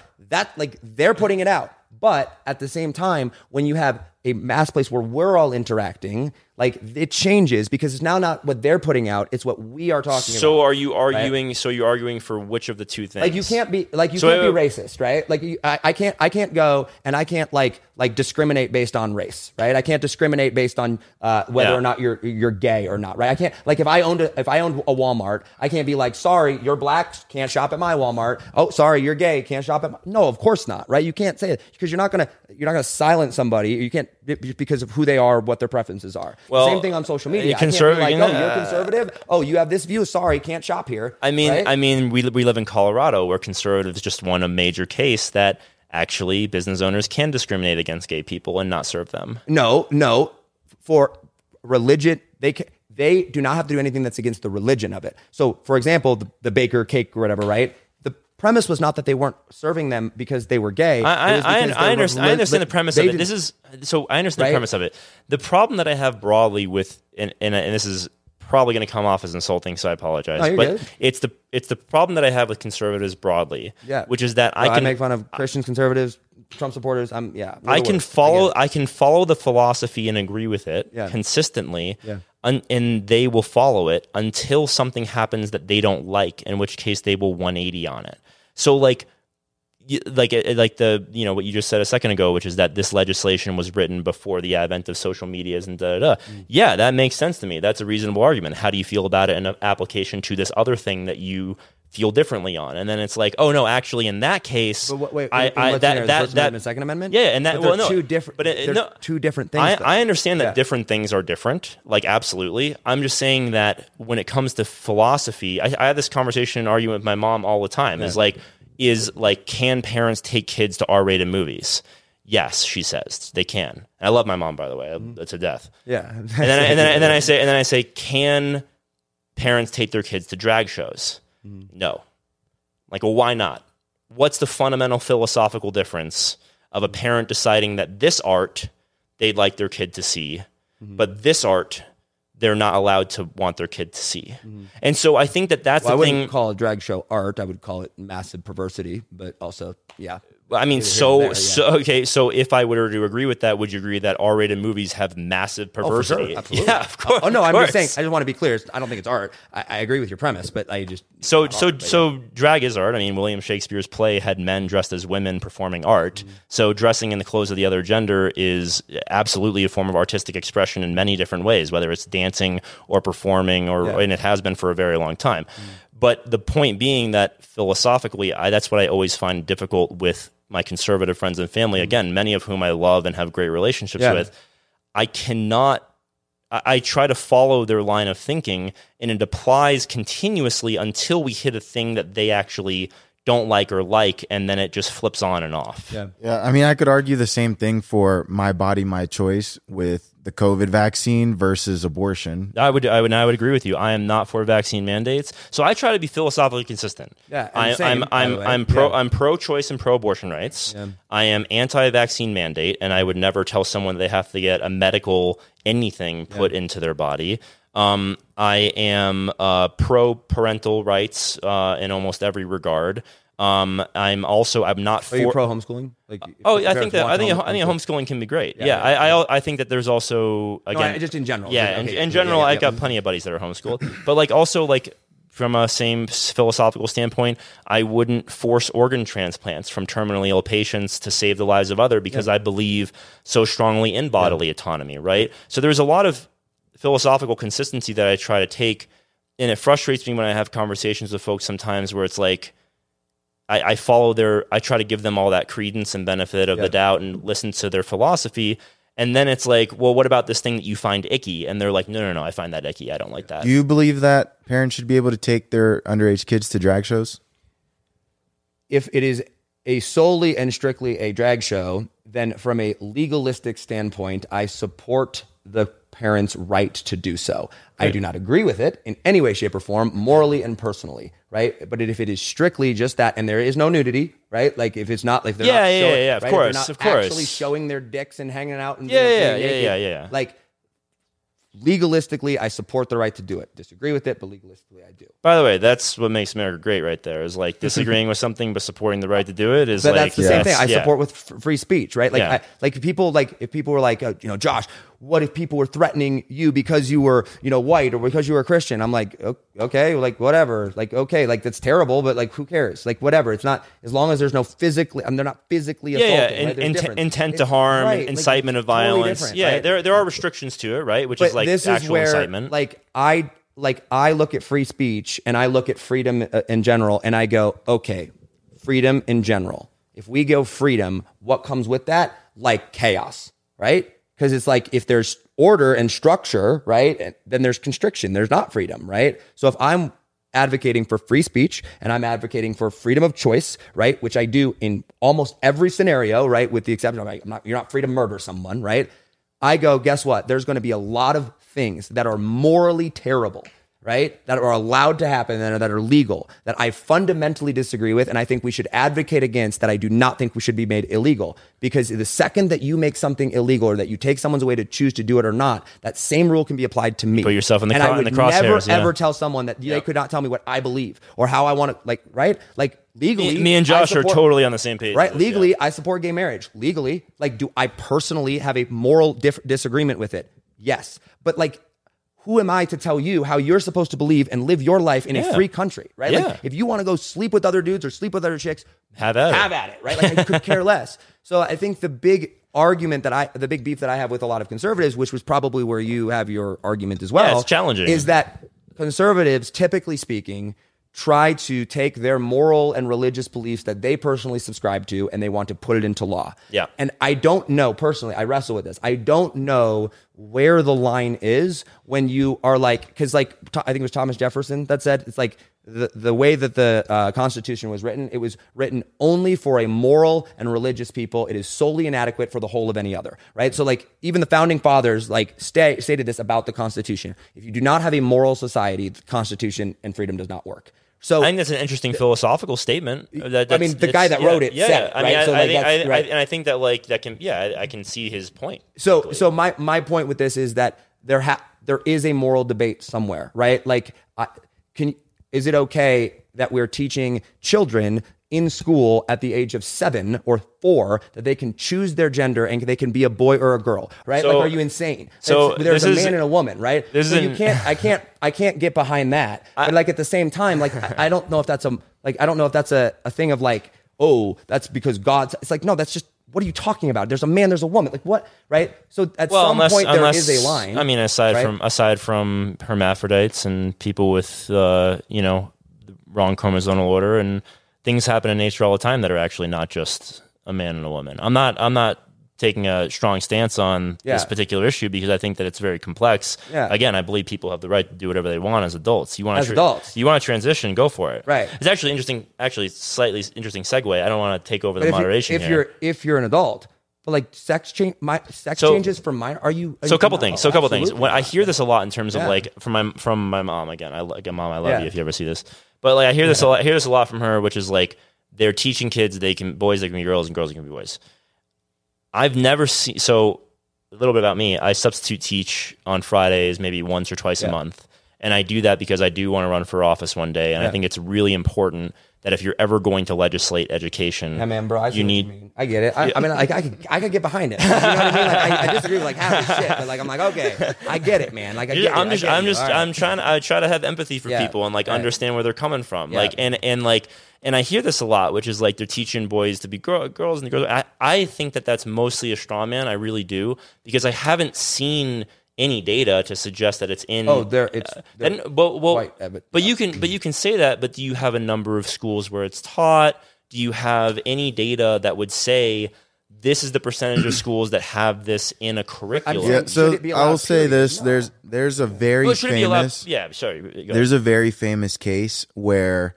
I think this was in the 80s, but during a circumcision, they used an electrical method and accidentally burned off the kid's penis. So his parents basically tried to convince him that he was a girl his entire life. And by the time they'd gotten 18, the now girl, they tried to give him Barbie dolls and all this stuff. He said, I always felt like I didn't belong. They were given hormones and estrogen and all that shit. And this person ended up committing suicide, and they didn't realize until they were an adult what had actually happened to them. And it's the most documented case, because they took them to psychologists and everything. The most well-documented case of actually trying to environmentally and through hormones turn a biological boy into a girl, and it failed miserably. And I think by 24, he or she they committed suicide. There is no logical or scientific evidence to support in any way, shape, or form that a man can turn into a woman or a woman can turn into a man. But there's no evidence you can convince someone. That's I think that's what he was saying is that you can't convince someone there's something that they're not. So in terms of like teaching kids, which again I haven't seen data to show that it's a problem in any significant or even insignificant capacity. No, of course not. I wouldn't support confusing the shit out of kids. Telling them do you believe there are two genders, man and woman? I believe that's an interesting question, right? Because there's like sex and gender. So do I believe there's two sexes? We'll start with that. Well, there are generally two sexes. Yeah, of course, but like in humans. In humans, and in all animals, there are hermaphrodites. There are all sorts of variations on chromosomal order, naturally. But broadly, broadly, there's man and woman. Broadly. Anecdotally, I've heard stories from females that had interactions with someone where their arrangements down there were neither one way nor another. Yeah, it happens. But I would say, but does that mean that doesn't mean they're not like, that doesn't mean that there's more than one gender or the other, right? Well, again, there's sex, which there is more than two. Like that's established. Like there are more than two. Like, but if someone has an arrangement, by and large, 99%, 99.9%, whatever it is, of course, there's two. You look around, right? Like we know this, and so do you believe that? But I'm not saying, but it's not absolute. But it's not absolute. And I think somebody can be born in the wrong body. First off, I'm sure you guys know this, but the human brain is like extremely complex and very and very fucked up in a lot of ways. And people struggle with all sorts of different things, from anxiety to depression to bipolar disorder, to ADHD, to so on and so forth. And do I think that like someone is born in the wrong body or something like that? Like, I don't know, because A, that kind of puts a judgment on it, and like B, it's like, I think that person's going through something. I think Dave Chappelle actually said this quite well, which is like they're going through it. Like they're going through life. Vivek Ramaswamy, he's like, hey, transgenderism is a mental disorder. We shouldn't be encouraging it. We should be helping solve it, right? So, there's also So we have to be, in my opinion, we have to be careful with labeling things that people are going through as mental disorders, because that implies. Is bipolarism a mental disorder? It's a mental health. So like if disease, someone were bipolar, you wouldn't be like, oh yeah, no, you are. Like these. Don't worry about it. No, you'd be like, hey, we love you. We want to get you help, right? Like we want to help you, and we want to help you. If that person didn't want the help, you can't force medical help upon them. We've established that, right? Right. So if somebody, but if they went to the doctor and said, I want you to make me more bipolar. I want you to make it worse. I want you to you wouldn't support that. I hear what you're saying. Yeah. But the same thing is true with transgenderism. It's like, listen, if you go to someone and they feel like they're in the wrong body, and you're like, no, you're not, and you're like, well, you need help, and they're like, I don't want help, you'd be like, okay, you can't force that. But if they went to the doctor and they were like, hey, I'm in the wrong body, make it worse, literally cut off my dick, right? Or literally do like what? You would go, no, that's a crime. That's a literal act against humanity, because you're taking something with a mental disorder and you're capitalizing off of that by helping them believe that the mental thing that's going on in their brain is true when it's not. I understand your position, and I think that you're actually. And I have by the way, incredibly empathetic. I think you're coming at it from a fine point of view. I think that without treatment, and treatment has been now defined by doctor. I'm not a medical doctor. I didn't go to medical school. Treatment for gender dysmorphia, which is its classification, has now been prescribed as you can take hormones to transition your sex, and when you look in the mirror, the face that looks back at you will be the one that you believe you see. That is a mental disorder. But I'm saying I'm not. No. There's no debate. No, hold on. There's nothing up for debate here. You're wrong. Okay, like that is a mental disorder.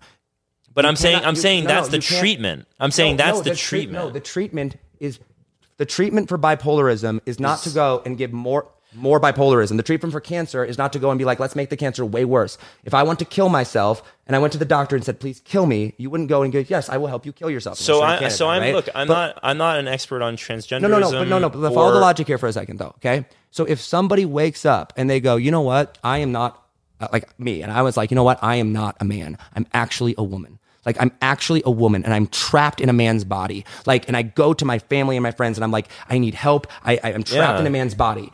And they would look at me and they would go, no, you're not, because you're not a woman, you're a man, right? So the treatment for that would not be to go and say, you know what, you're right.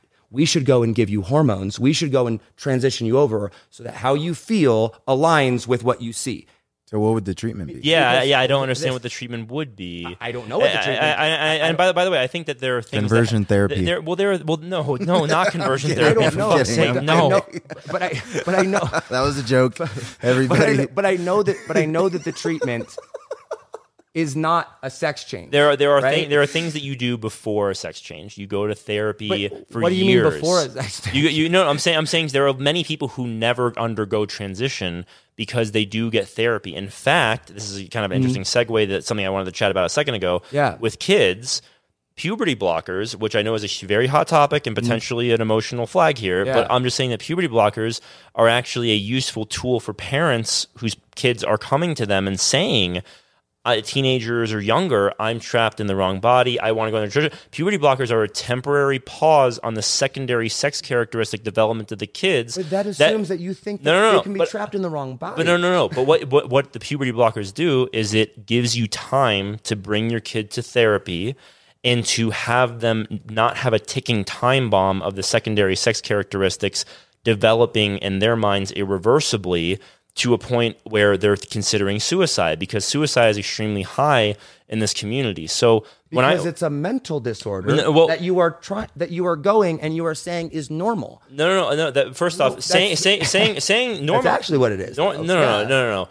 It's normalizing something and making your argument makes zero sense, and every time you say it, you're making it seem like you're supporting a mental disorder. All right, let him finish. No. But there's no argument. I can tell that this definitely riles you up, and so it does, I because you're wrong.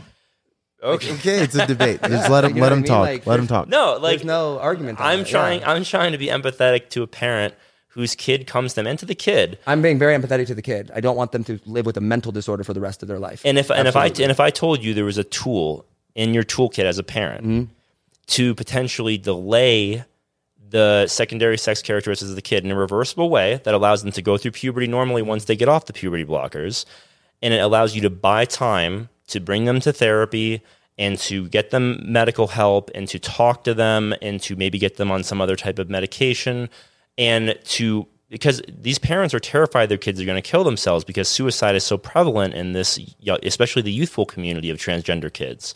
And so if I could tell you there was a tool in your toolkit to delay that and to actually give you the opportunity to talk to your kid and figure out what's happening over the course of years without that puberty time bomb taking over their head, which creates that intense pressure to do something drastic, whether that's a sex change or killing themselves because they're worried about that time bomb, I think that as a parent, you would want that tool very much in your toolkit. And so what concerns me is that I'm seeing this conservative movement, and I'm curious how you feel about this. I'm seeing this conservative movement to ban and to outlaw puberty blockers, when in fact they're actually an extremely important toolkit for a parent trying to prevent their kid doing something drastic in a temporary prevention tool. So that's actually something that's been very. Are you asking me what I think about it legally, or do I ask you what I think about it personally? Both, because I think that it's counterintuitive to ban something that can be a treatment that's not a sex change. I think that there are very, very few exceptions to things that should be banned. Like, I'm pretty much pro everything being legal. Okay. Right? Yeah. So, like, from a legalistic perspective. Yeah. Like, pretty much everything. Okay. Right? Like, yeah. with rare, from a perspective. Yeah. I think that it is a horrible, disgusting idea that one would entertain, that if your child came to you and said, I think I'm trapped in the wrong body, that the immediate response to that would be, let's puberty block them so that they're not going to experience going through puberty so that we can get this sorted out with, rather than just being the parent and sitting with your child and loving them and walking through them and showing them the truth that you're not trapped in the wrong body, right? You were fearfully and wonderfully made. Like, you are a human being, and you're not trapped in the wrong body. Well, let's say you do that and they disagree. Right. Yeah. Then where do you go? Then I continue to walk with them. I don't. And by the way, in your mind, you're thinking that the puberty blockers are sort of an immediate first step, but they're not. They're like. But why do you want to block puberty? Because you have this, again, the ticking time bomb of the development of secondary sex characteristic, facial hair, breasts, all these different things. And if I am a dude and if my daughter, right, I have a daughter, and if she is 12 years old and were to come to me and be like, hey, I feel like I'm trapped in the wrong body, right? You're saying that I should not want her to, like, develop into a woman? No, of course not. But like, what do you mean with the whole? I'm saying you want what's best. I'm saying you want what's best for your kid. Like, right. I've just met you, and I can tell that 100%. Dude, I saw you with Willow.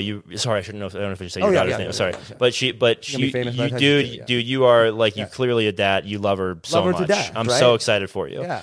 100%. So I actually don't want to personalize this because I don't want to make it about your dog. Like, I feel like that's that potential. This is me. I just don't want to. Whatever. You know what I mean. But you know what I mean. I promise you, I'm not offended by it. Promise. Okay. Like, So you want what's best for her. Yeah. And what I would say to you is, if she was 12 and she came to you, I'm in the wrong body. Yeah. Crying every day, depressive state, freaking out. What's your first move? Maybe take her to a therapist. Maybe take her to a psychologist. After you talk to her one-on-one, of course, as her parent. Take her to church. Right? Maybe to church. Take her to church. Take her to a therapist. Take her to a psychiatrist. There are a lot of steps. And then at some point, and this is, again, I hate to personalize it like this, but she tells you, look, I'm worried that I'm about to develop breasts, and there's no going back. I'm going to get at my period and so on and so forth. And Dad, I can't live like that, and I'm gonna kill myself, right? And this is what happens to parents all across the country. Not in huge numbers, it's a small percentage of people, but it happens to parents all across the country. And that situation to me is one of the most terrifying, horrific. Yeah, I would say from your perspective, it makes a lot more sense hearing it this way, because when your first option is talk to her, try to convince her otherwise, take her to therapy. If that doesn't work, then you're like, okay, if we keep going down this path, then ultimately it's a high suicide risk. Hold on. So the only other option I have left right now is puberty blockers. To delay it. It's a temporary delay, right? And then you buy yourself 1 year, 2 years, 3 more years of time to work her through whatever she's going through. In your mind, that's you're solvable. Assuming that this is you're assuming that this is a mental disorder, though. I'm assuming that she would be experiencing a mental disorder, and how she is feeling is not actually true. Yes, she's experiencing, that's how she feels. Again, that's not truth. Right? So is that the argument you're coming from, or are you not coming from that argument? I would say that whether or not you believe it's true, you would want the same thing logically that I would want, which is to buy time for your solution. And do I think it's a mental disorder? I think that's an ugly term that would really carry a stigma, and also something that's needs to be cured or fixed or whatever, which you probably believe, and that's, I can actually understand your viewpoint there. Yeah. I think it is a mental health disease, similar to a bipolar or something like that. I think clearly so. If you look in the mirror and you see something that's mismatched with what you're seeing, or you think something that's that sounds like a really distressed state. Yeah. So I think it's a disease in a sense, but it's not something. But again, that carries so much stigma with it that I'm not trying to. Who cares about stigma? We're just looking at facts. Well, stigma causes suicide, and stigma causes people to do things like this that are drastic. But then if you teach your I believe that the issue where this stems from, this concept of the fact that you think you're this or you think you're that, stems not from they magically woke up when they were 12 years old. From the devil. Right? It absolutely is from the devil. 100%. That was a joke. That was a joke. I mean, it's true though, right? This is spiritual warfare 100%, right? But this comes not from they wake up at 12 years old and go, oh my gosh, I think I'm in the wrong body. If they're getting to that point, there's 12 years of incorrect parenting in some capacity that led to that led to those feelings, right? I don't think anyone could have convinced me that I was a girl. Yeah, I don't think that. Yeah, I don't think that. I think that you would No, but I'm not saying convince you were a girl. What I'm saying is that if you convinced yourself, I'm not talking about convincing my daughter that she's a dude, or my son that he's a girl. Yeah. I'm talking about the fact that if they get to that point and I go, okay, this is what I'm dealing with here, then I need to go back and I need to address the issue, and I need to be the parent, and I need to look at what happened, and I would look at the facts of the situation. Would I intentionally prevent my daughter or son from growing up, stopping their body from developing, simply because I want to help them? No, because I want to if I do that, then I am literally saying, you know what you're feeling is actually true. Let's delay this so that we don't have to deal with that. But if it's a mental disorder, then you're validating that they're going through something. And this is my opinion. That's how they're feeling. This is my opinion. This is my opinion. You're validating that they're going through something. And then you're saying, let's work on this together, whatever the solve will be over time. And so you don't panic and kill yourself, which happens in huge percentages, 4 times the national population suicide rate for transgender youth. Mm-hmm. It's a huge risk. They're not transgender. Okay. For youth, but that's just semantics. For youth going through gender dysmorphia, they have a 4 times higher suicide rate than the national average. But so you delay the puberty blockers, then what? But there's been a lot of success stories of people who have decided, and I say success stories from your perspective, of people who have decided to not go through with a sex change operation because they were able to go to therapy to get different. My daughter is not going to go through a sex change therapy,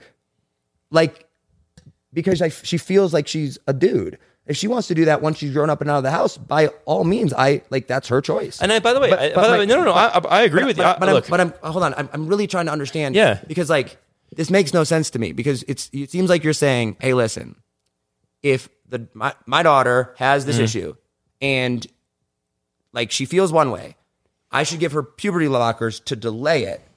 And then what? hope that I can cure it there. That would assume that I couldn't cure it if she just went through with it. So again, I'm not being prescriptive in terms of what you should or shouldn't do in this scenario. I'm saying that as a parent, I would assume that you would want But how do puberty blockers help? Because it's a last ditch sort of temporary preventative to allow her to actually take the time, again, without the knowledge that these changes are coming and they're coming fast, to work with you. But why would that be a bad thing? Like if she was like, I'm trapped in the wrong body. And then she went through, kids kill themselves all the time because they go through puberty and they think their life's over. I would love to see the statistics of which one of those grew up in a home that was two parents that prayed daily, that were in the Word, that loved them, that gave them care and attention and explained masculine and feminine and actually showed them what traditional and healthy masculinity and healthy feminism looked like. Because I bet you it's basically zero if that's the case. I think that, again, no offense, I think there's a hubris there coming from you as someone who is religious and is going to raise your child as religious, that this couldn't or wouldn't happen to you, when in fact I just think that it's a statistical percentage of people that go through bipolar, that go through gender dysmorphia. Because if you're saying it's a disorder just like bipolar, that it, like, there's just as many Christian bipolar people as there is in the general population. There's not fewer Christian bipolar people. I wouldn't say that there's a lower chance of it happening if you do classify it as a disorder, but not an environmental. It's end up in suicide. Not going to, not 100%, but a 4 times higher rate.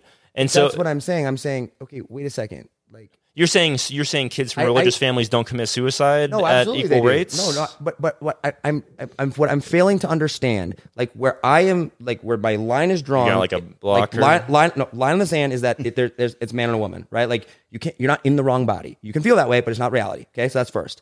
But then what I'm failing to understand, and where I'm happy to change my mind on, if you help me see what I'm not seeing, is how does me giving my child puberty blockers change anything except for delay the inevitable of what is going to happen? Like, how does that make it better? Well, or even give you the opportunity to make it better. Well, so first off, in your mind, it's not inevitable, right? Like in your mind, you actually can convince your daughter to not make that transition, right? So is it easier to do that in 3 weeks or 3 years? 3 years. 3 years. Yeah. So if she is 12, going on 13, about to go through puberty and have secondary sex characteristics develop, and she's saying, I need a sex change now in the next 12 months, otherwise my life is over, or I'm going to kill myself.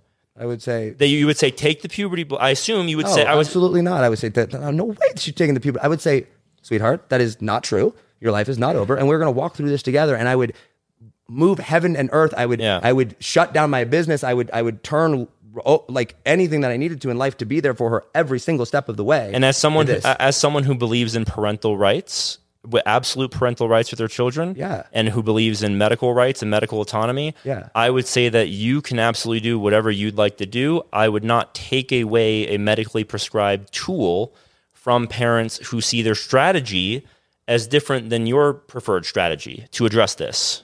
There are parents who do you think she's going to commit suicide in the next year? Like she's saying I just don't understand how puberty. You're saying that once puberty is over, or like once puberty happens, like that's it. Like the point. That's what the child will say. That's what the teen. That's delusion. That's like, oh, sweetheart. Yeah, but delusion doesn't make it. If you don't give me a cookie, I'm going to kill myself. But do you believe that? What? That like, the parental, do you believe the parental right should be revoked?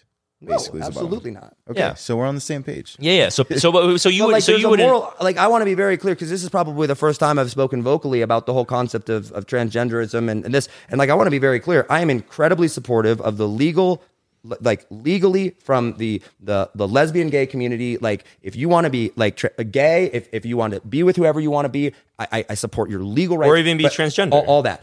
And if you at a consenting adult age want permission to go, and you want to live in delusion, and you want to pay for it, and you want to chop off your penis, by all means, like do it. Like that is legally okay. Right? 100%. I support that. Yeah. Right?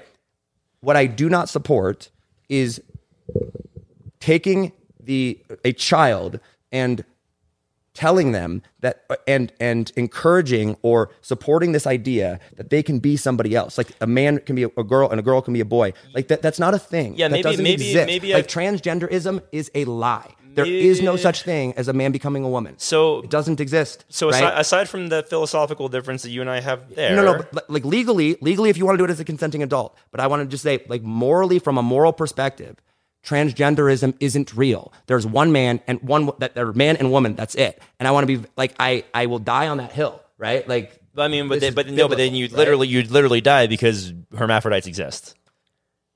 So you're just wrong. What does that have to do with me being a man and being a woman? A guy cannot be a girl. Well, I'm not saying that, again, these are semantic societal constructs and like what you think people can and can't do. Right, yeah. No, this is what you think that people can and can't do. And I respect that. I'm sorry. Like I'm in the middle of my point here and then I want to hear it, which is this. It's delusion and it's dumb. If you're going through that and if you're dealing with that, massive, insane amounts of empathy and like, A lot of empathy for the dumb retards that you are, is what he's saying. No, but like if you're going through something, like I am empathetic. I don't think that we should ban these people. I don't think we should shun these people. I don't think we should cast them out of the church. Like, I mean, I go to a church that is incredibly welcoming and opening, not in supportive of gay marriage or of transgender, but if they came in, it's like, we're not going to push you away. We're here. We're caring. I don't hate you. Jesus loves you. I love you because Jesus says that. And so, like, it's delusion, right? And so I want to be very clear on that because, like, legally, I support anyone's right to do whatever the frick they want to themselves. But, like, morally and from a perspective of just societal construct, give me a break, right? Like, it's not okay. It's not. And I love you if you're going through it, and I support you. Also, it's delusion. That's it. I mean, I think that calling people dumb and delusional is one of the reasons why there's such a intense hatred and stigma of the LGBT community, where people are going into their bars and shooting them up, and it contributes to the higher suicide rates. There are No, I didn't say they were. I said the concept of it is delusional and dumb. The whole concept of you can be a man and a woman. But don't you see how that judgment creates? I'm not judging them. I'm judging the idea, the concept. But they are living the concept. They believe that they are experiencing this thing that is not real. And the feeling of it is real, but like it's... But how can you 100% say that's what someone's going through? Yeah, but Josh, if what they're experiencing is real. If I said, look, man, I'm not trying, again, I don't want to attack you or anything like this, but like if I said that believing in a man in the sky that judges your every move is dumb and delusional. 100%. You can say it, by all means. Yeah. I get told that regularly. Okay. Like, and I quote, Josh, I can't believe you worship that stupid magic fairy dust in the sky. Okay. Absolutely. And now let's say that instead of being, I don't know, the vast majority of the population, which you are, in your belief, you were a sub 1% part of the population. I would die in Christ's name, burn me at the stake, boil me in oil. Like, I will never give up my faith. That's terrific. Absolutely. But I'm saying that, don't you see that calling people who are in the vast minority dumb and delusional is A, not empathetic, and B it is harmful to their mental health, and it contributes to these problems. I don't think it's harmful to the mental health to say that something is a mental disease. I mean, there are whole charities. What's harmful for their health is allowing them to continue to believe and supporting this idea that is okay. Look, man, there are whole charities that exist just to help LGBT youth who get kicked out of their homes not be homeless. And because I would donate to that charity in a heartbeat. Yeah, 100%. But I'm just trying to, and I guess I don't know if I can't convince you to not be so harsh with something that you are not experiencing and maybe can't wrap your head around. Like things that I can't wrap my head around, I don't make a lot of judgment calls on that. Like I like literally judgment. Like experiencing, but what do you mean by experiencing? I'm saying if my daughter were to experience it, my friend were to experience it, I would sit with them through it. I wouldn't judge. I wouldn't tell them that like you're going to hell for it. I wouldn't tell them that you're a terrible, evil person for it. But I would say what you think is happening right now is not real. But do you think that telling someone what they think is happening is not real helps them? Like, is that a clinical psychological thing to do that improves conditions and outcomes? I think that we as a society need to be very, very clear and have a conversation about the fact that transgenderism, like that doesn't exist. If I were sitting with someone one-on-one in the moment and like sitting there and having a deep, meaningful conversation with them, I would use judgment in that moment as to whether or not that's relevant to say in that conversation, because perhaps it's not. but as a whole of a conversation on a podcast and as a society as a whole, the idea that we should somehow support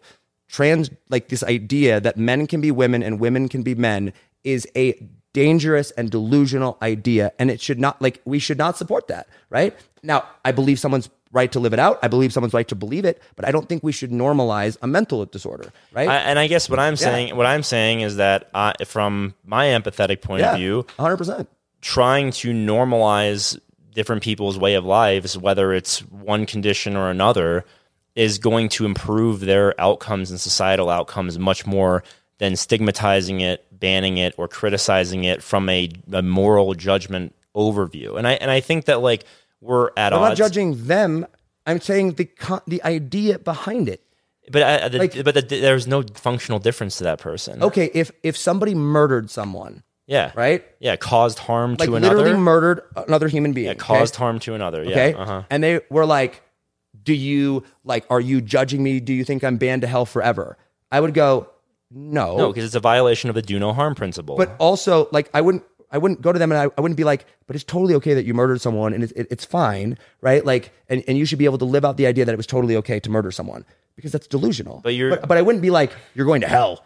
No, I'd be like, okay, well, or you're a terrible, horrible, evil human being. I'm like, I don't know, maybe you are, but also, that's not what I'm attacking.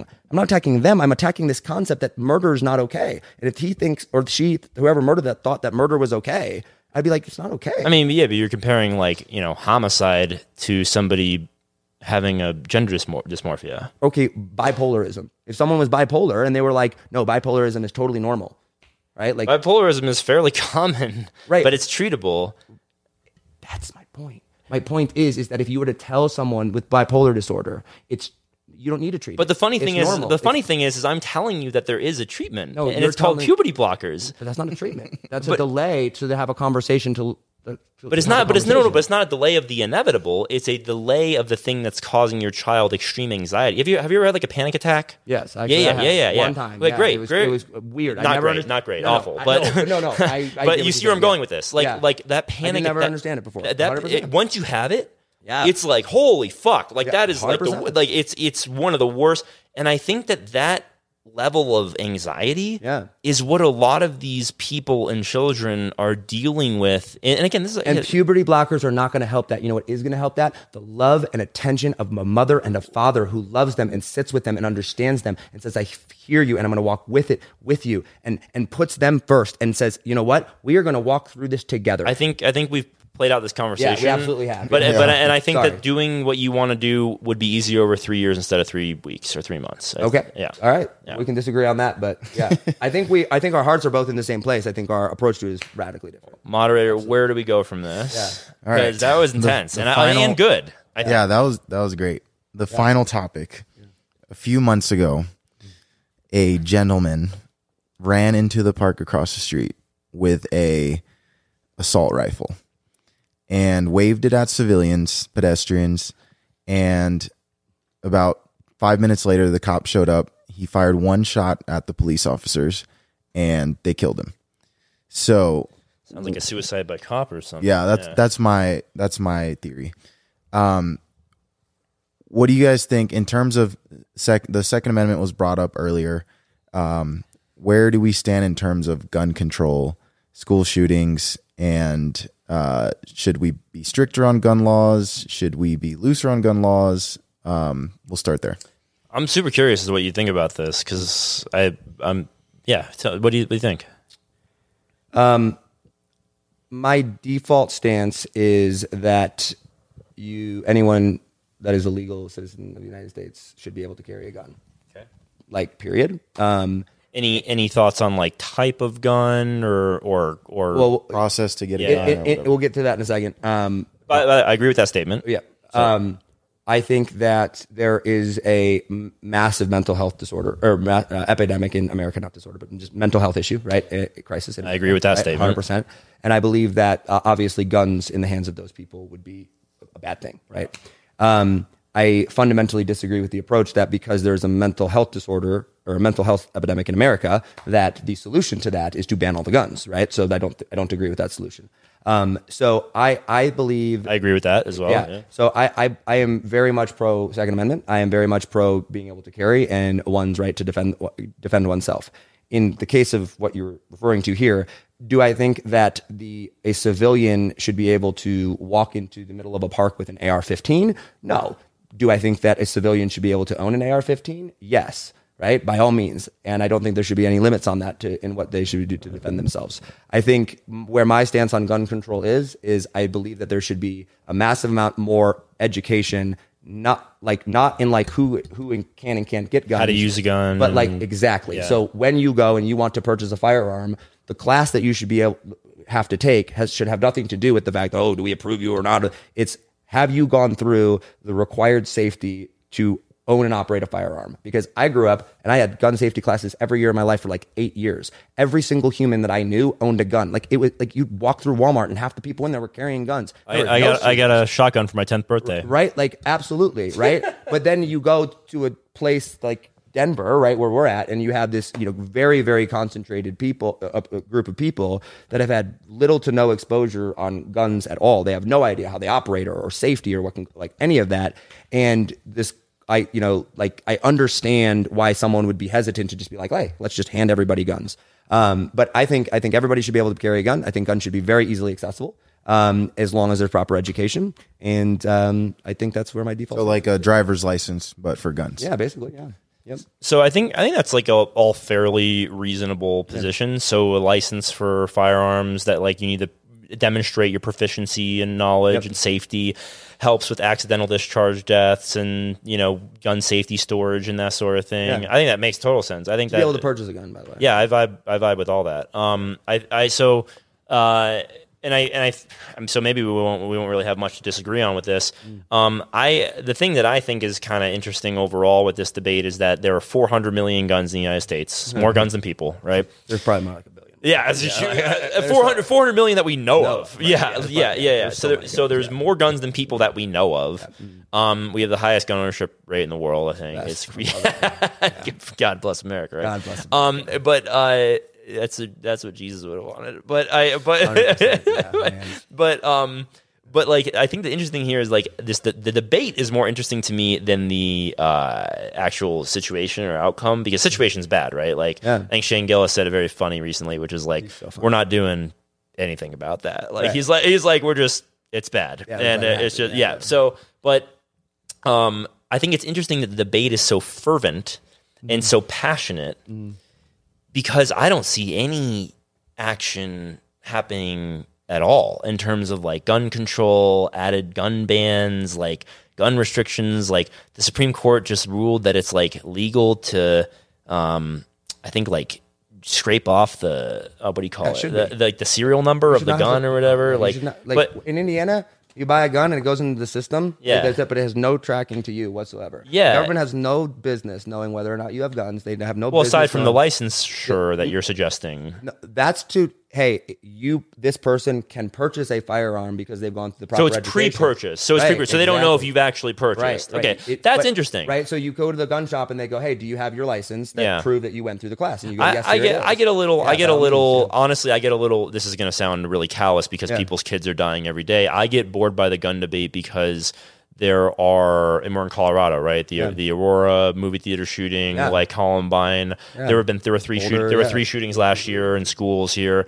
It's horrific. And I said, I substitute teach on Fridays to learn the education system, and you can see the kids whenever there's a noise in the hallway. And they give the teachers walkie-talkies in case there is a shooting, and whenever that fucking thing beeps, every head in the room is on a swivel looking towards it. Yeah. And so, you know what the hierarchy of needs is? Yeah, 100%. Yeah. Yep. So that physical safety piece of education is actually being undermined right now tremendously. Yeah. And if your physical safety is undermined at the bottom of that pyramid, you can't learn. So I actually think that there's a education crisis happening in slow motion. Now 400,000 kids have been in a school that's experienced a shooting. But what does that have to do with someone's ability? I'm just kind of outlining the problem, which is it's a massive problem. I don't want to sound callous towards it. It's actually it's a really complex systemic social problem.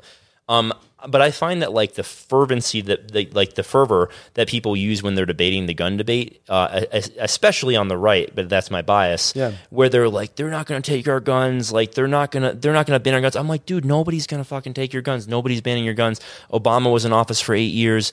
Not a single gun was captured. Like Sandy Hook happened under his watch, and like nobody got their guns taken from them. So I don't... But like they definitely do want to do that. They just can't. I think, right? First off, I think all governments all the time over every era want to disarm the population. It's not a reasonable but it's thing not, that would ever happen. Yeah, it would never happen. Right. It's never going to happen. It's not going to happen. Never. But they do want that.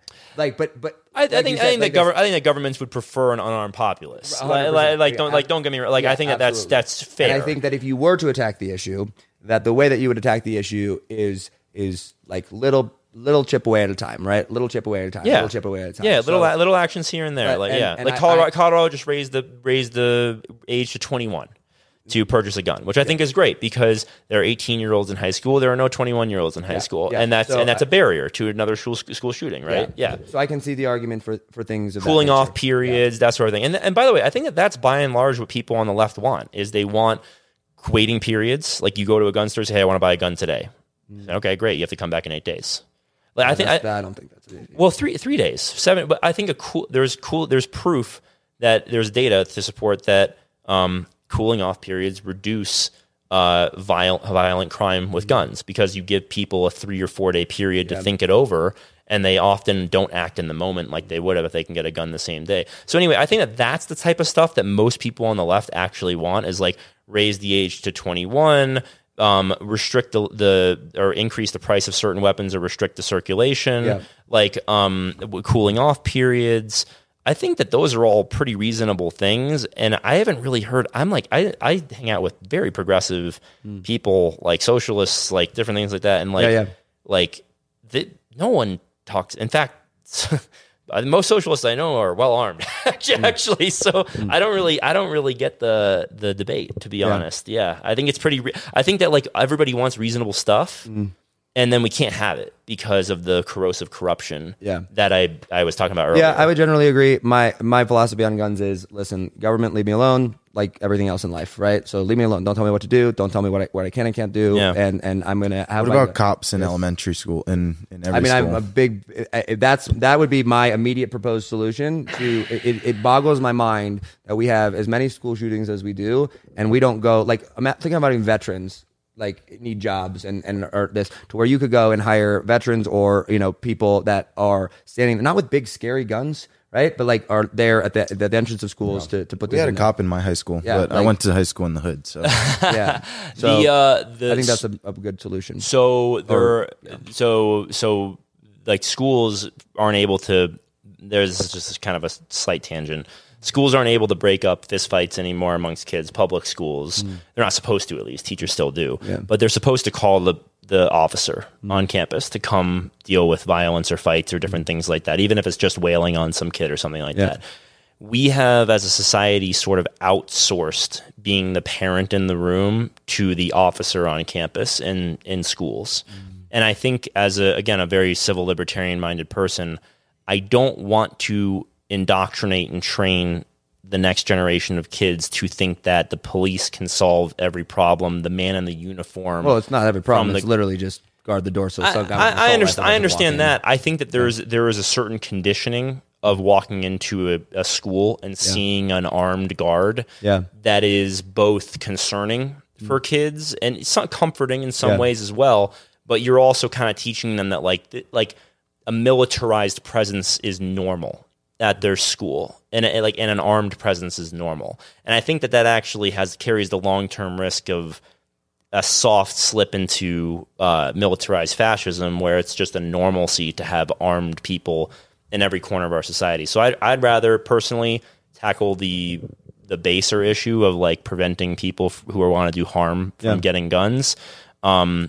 But I can certainly understand in the case that that's not possible. Yeah, I'd probably prefer an armed guard at my kid's school. But there's also not a lot of data to suggest that even prevents school shootings. I mean, look at what happened. I definitely don't any guns at all. So yeah, I mean, look at what happened in Uvalde with the officers that were on campus. Like it's not a silver bullet. Yeah, I think correct me if I'm wrong on this. If I were to summarize your point of view for many of the topics that we talked about today, would be that if in a broad scope sense compared to my point of view, is that generally speaking, you would like to still have hope that hope in the government to provide some form of solutions for like long-term solutions for society. Hope in society. Yeah, right. Yeah, because I think that living without that hope is really tough. No, specifically from government and institutions. Yeah, I think that government institutions are just people, right? Yeah. And you put better people in those seats over time, and I think good things can happen. Yeah. And I think that, my default to being, and like, as much as I have a problem with much of religion, I would definitely be categorized in the religious category, right? For sure. I follow Jesus wholeheartedly and have dedicated my life to him. I believe that I think that the church has royally and totally failed on many, many, many, many, many, many of the fronts that it was designed by God to do. And because the church has failed in so many of the areas that it was designed by God to do, and being like raising healthy families and marriages and, training people in that way, now we have to rely on institutions, right? And the government and things of that nature. And so when I look at a society that would be functioning and whole, and you look at a lot of societies, outside of the US, right, that maybe do function really well and that do have peace at a smaller scale, not at large scale, but at smaller scale, religion or religious centers play a massive role in those areas. I'm not saying it's perfect. I think isn't like Norway like 60 or 70% atheists or something like that. It's a huge number. I'm not sure. There's a large number of countries that are also fairly secular that do a great job with peace and stability. And perhaps I don't know the data. So when I look at this, I think in pre-2020, right? I would say shortly after the 2020 election, I think is when my views began to change. But like pre-2020 and before, I think that I looked at the government or I looked at society and was like, hey, we should make laws, right? We should impose our order and in society via the government, right? And I thought maybe that the government could provide traditional conservative view, yeah. And now maybe a Nikki Haley view, or Oh my gosh, I don't know if I ever no. So much so that if Trump were to pick Nikki Haley to run as a VP, I would not vote for Trump. So that's why I didn't vote for McCain in 08. Literally because of Palin. That much, how terrible she is, right? Yeah. But I look at it now, and now that I've looked at how I feel called to live my life, is I go, the government is so terrible, and I can trust it for nothing, and we shouldn't trust it for anything.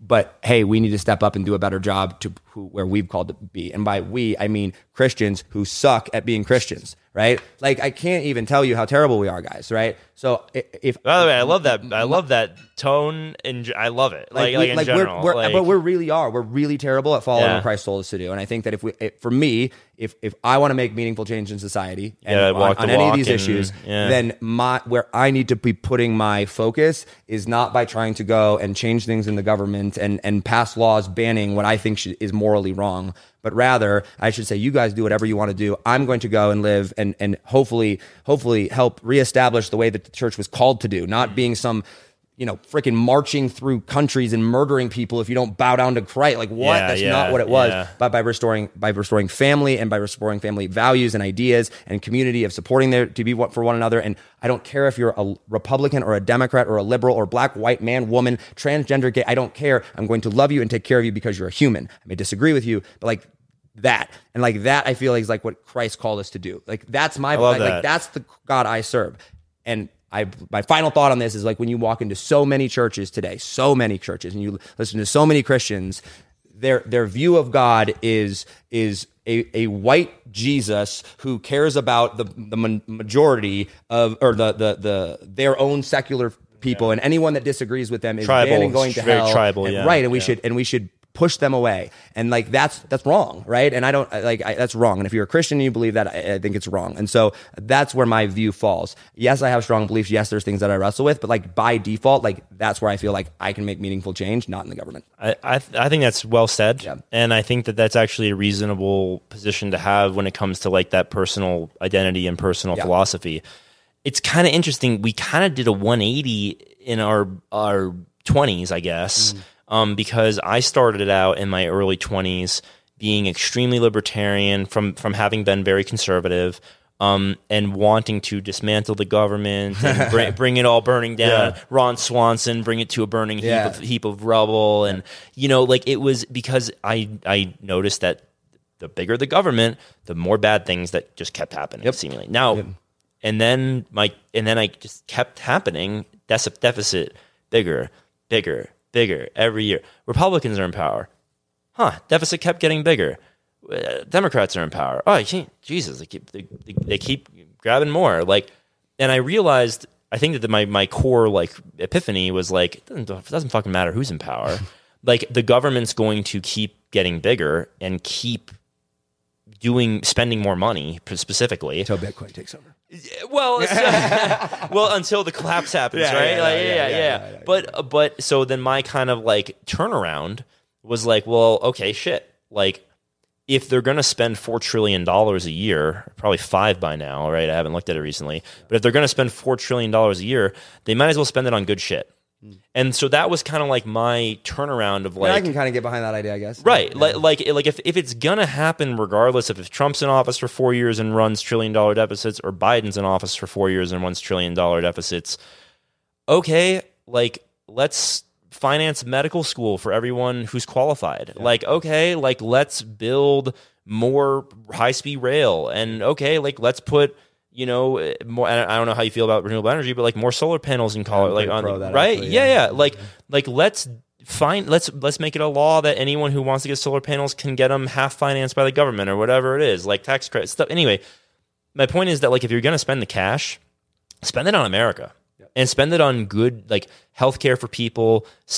Don't let. And this is again, I open with this and I'll close with this. Don't let cancer bankrupt people. 43% of medical debt. 43% of bankruptcies in the United States come from medical debt. It is the largest cause of bankruptcy in the United States, and it is uniquely American. Medical debt, medical bankruptcy do not exist in any significant quantity in any other country in the world. Yeah. And it is crazy that you can work your whole life, be a good man, good woman, pay into the system, raise a family, save, scrimp, do everything right, and get cancer at 64, and your whole fucking life savings is gone. And you die poor, in debt, destitute, adding insult to injury, or you never even seek treatment because you can't afford it. And I think that that's kind of what drives me to, like, I have some personal, family and other background that, so... I really I find it insane that we let people suffer in this country to such a high degree when we spend so much money. So that's what drives me to be a progressive, is to help people with the money that we're going to spend one way or the other. Well, dude, I appreciate it. I think that's a good stopping point. Thank you guys. This was everything I thought it'd be. Dude, this was tremendous. Thank you for hosting in your home and having us over. I love doing this stuff. JR, thanks for the idea. This is great, man. That first text, man, I was like, oh boy, JR knows me well. I like these. I hope your audience liked it too. Put it out. So thank you, appreciate it. Wait, did we say our names actually? Did you say your name at the beginning? Colin McIntosh, Sheets and Giggles. Cool, yeah, Josh 40, JR Rivas. JR Rivas. The man, the myth. I don't know the legend yet. You'll get there. All right, thank you guys. Thanks, guys.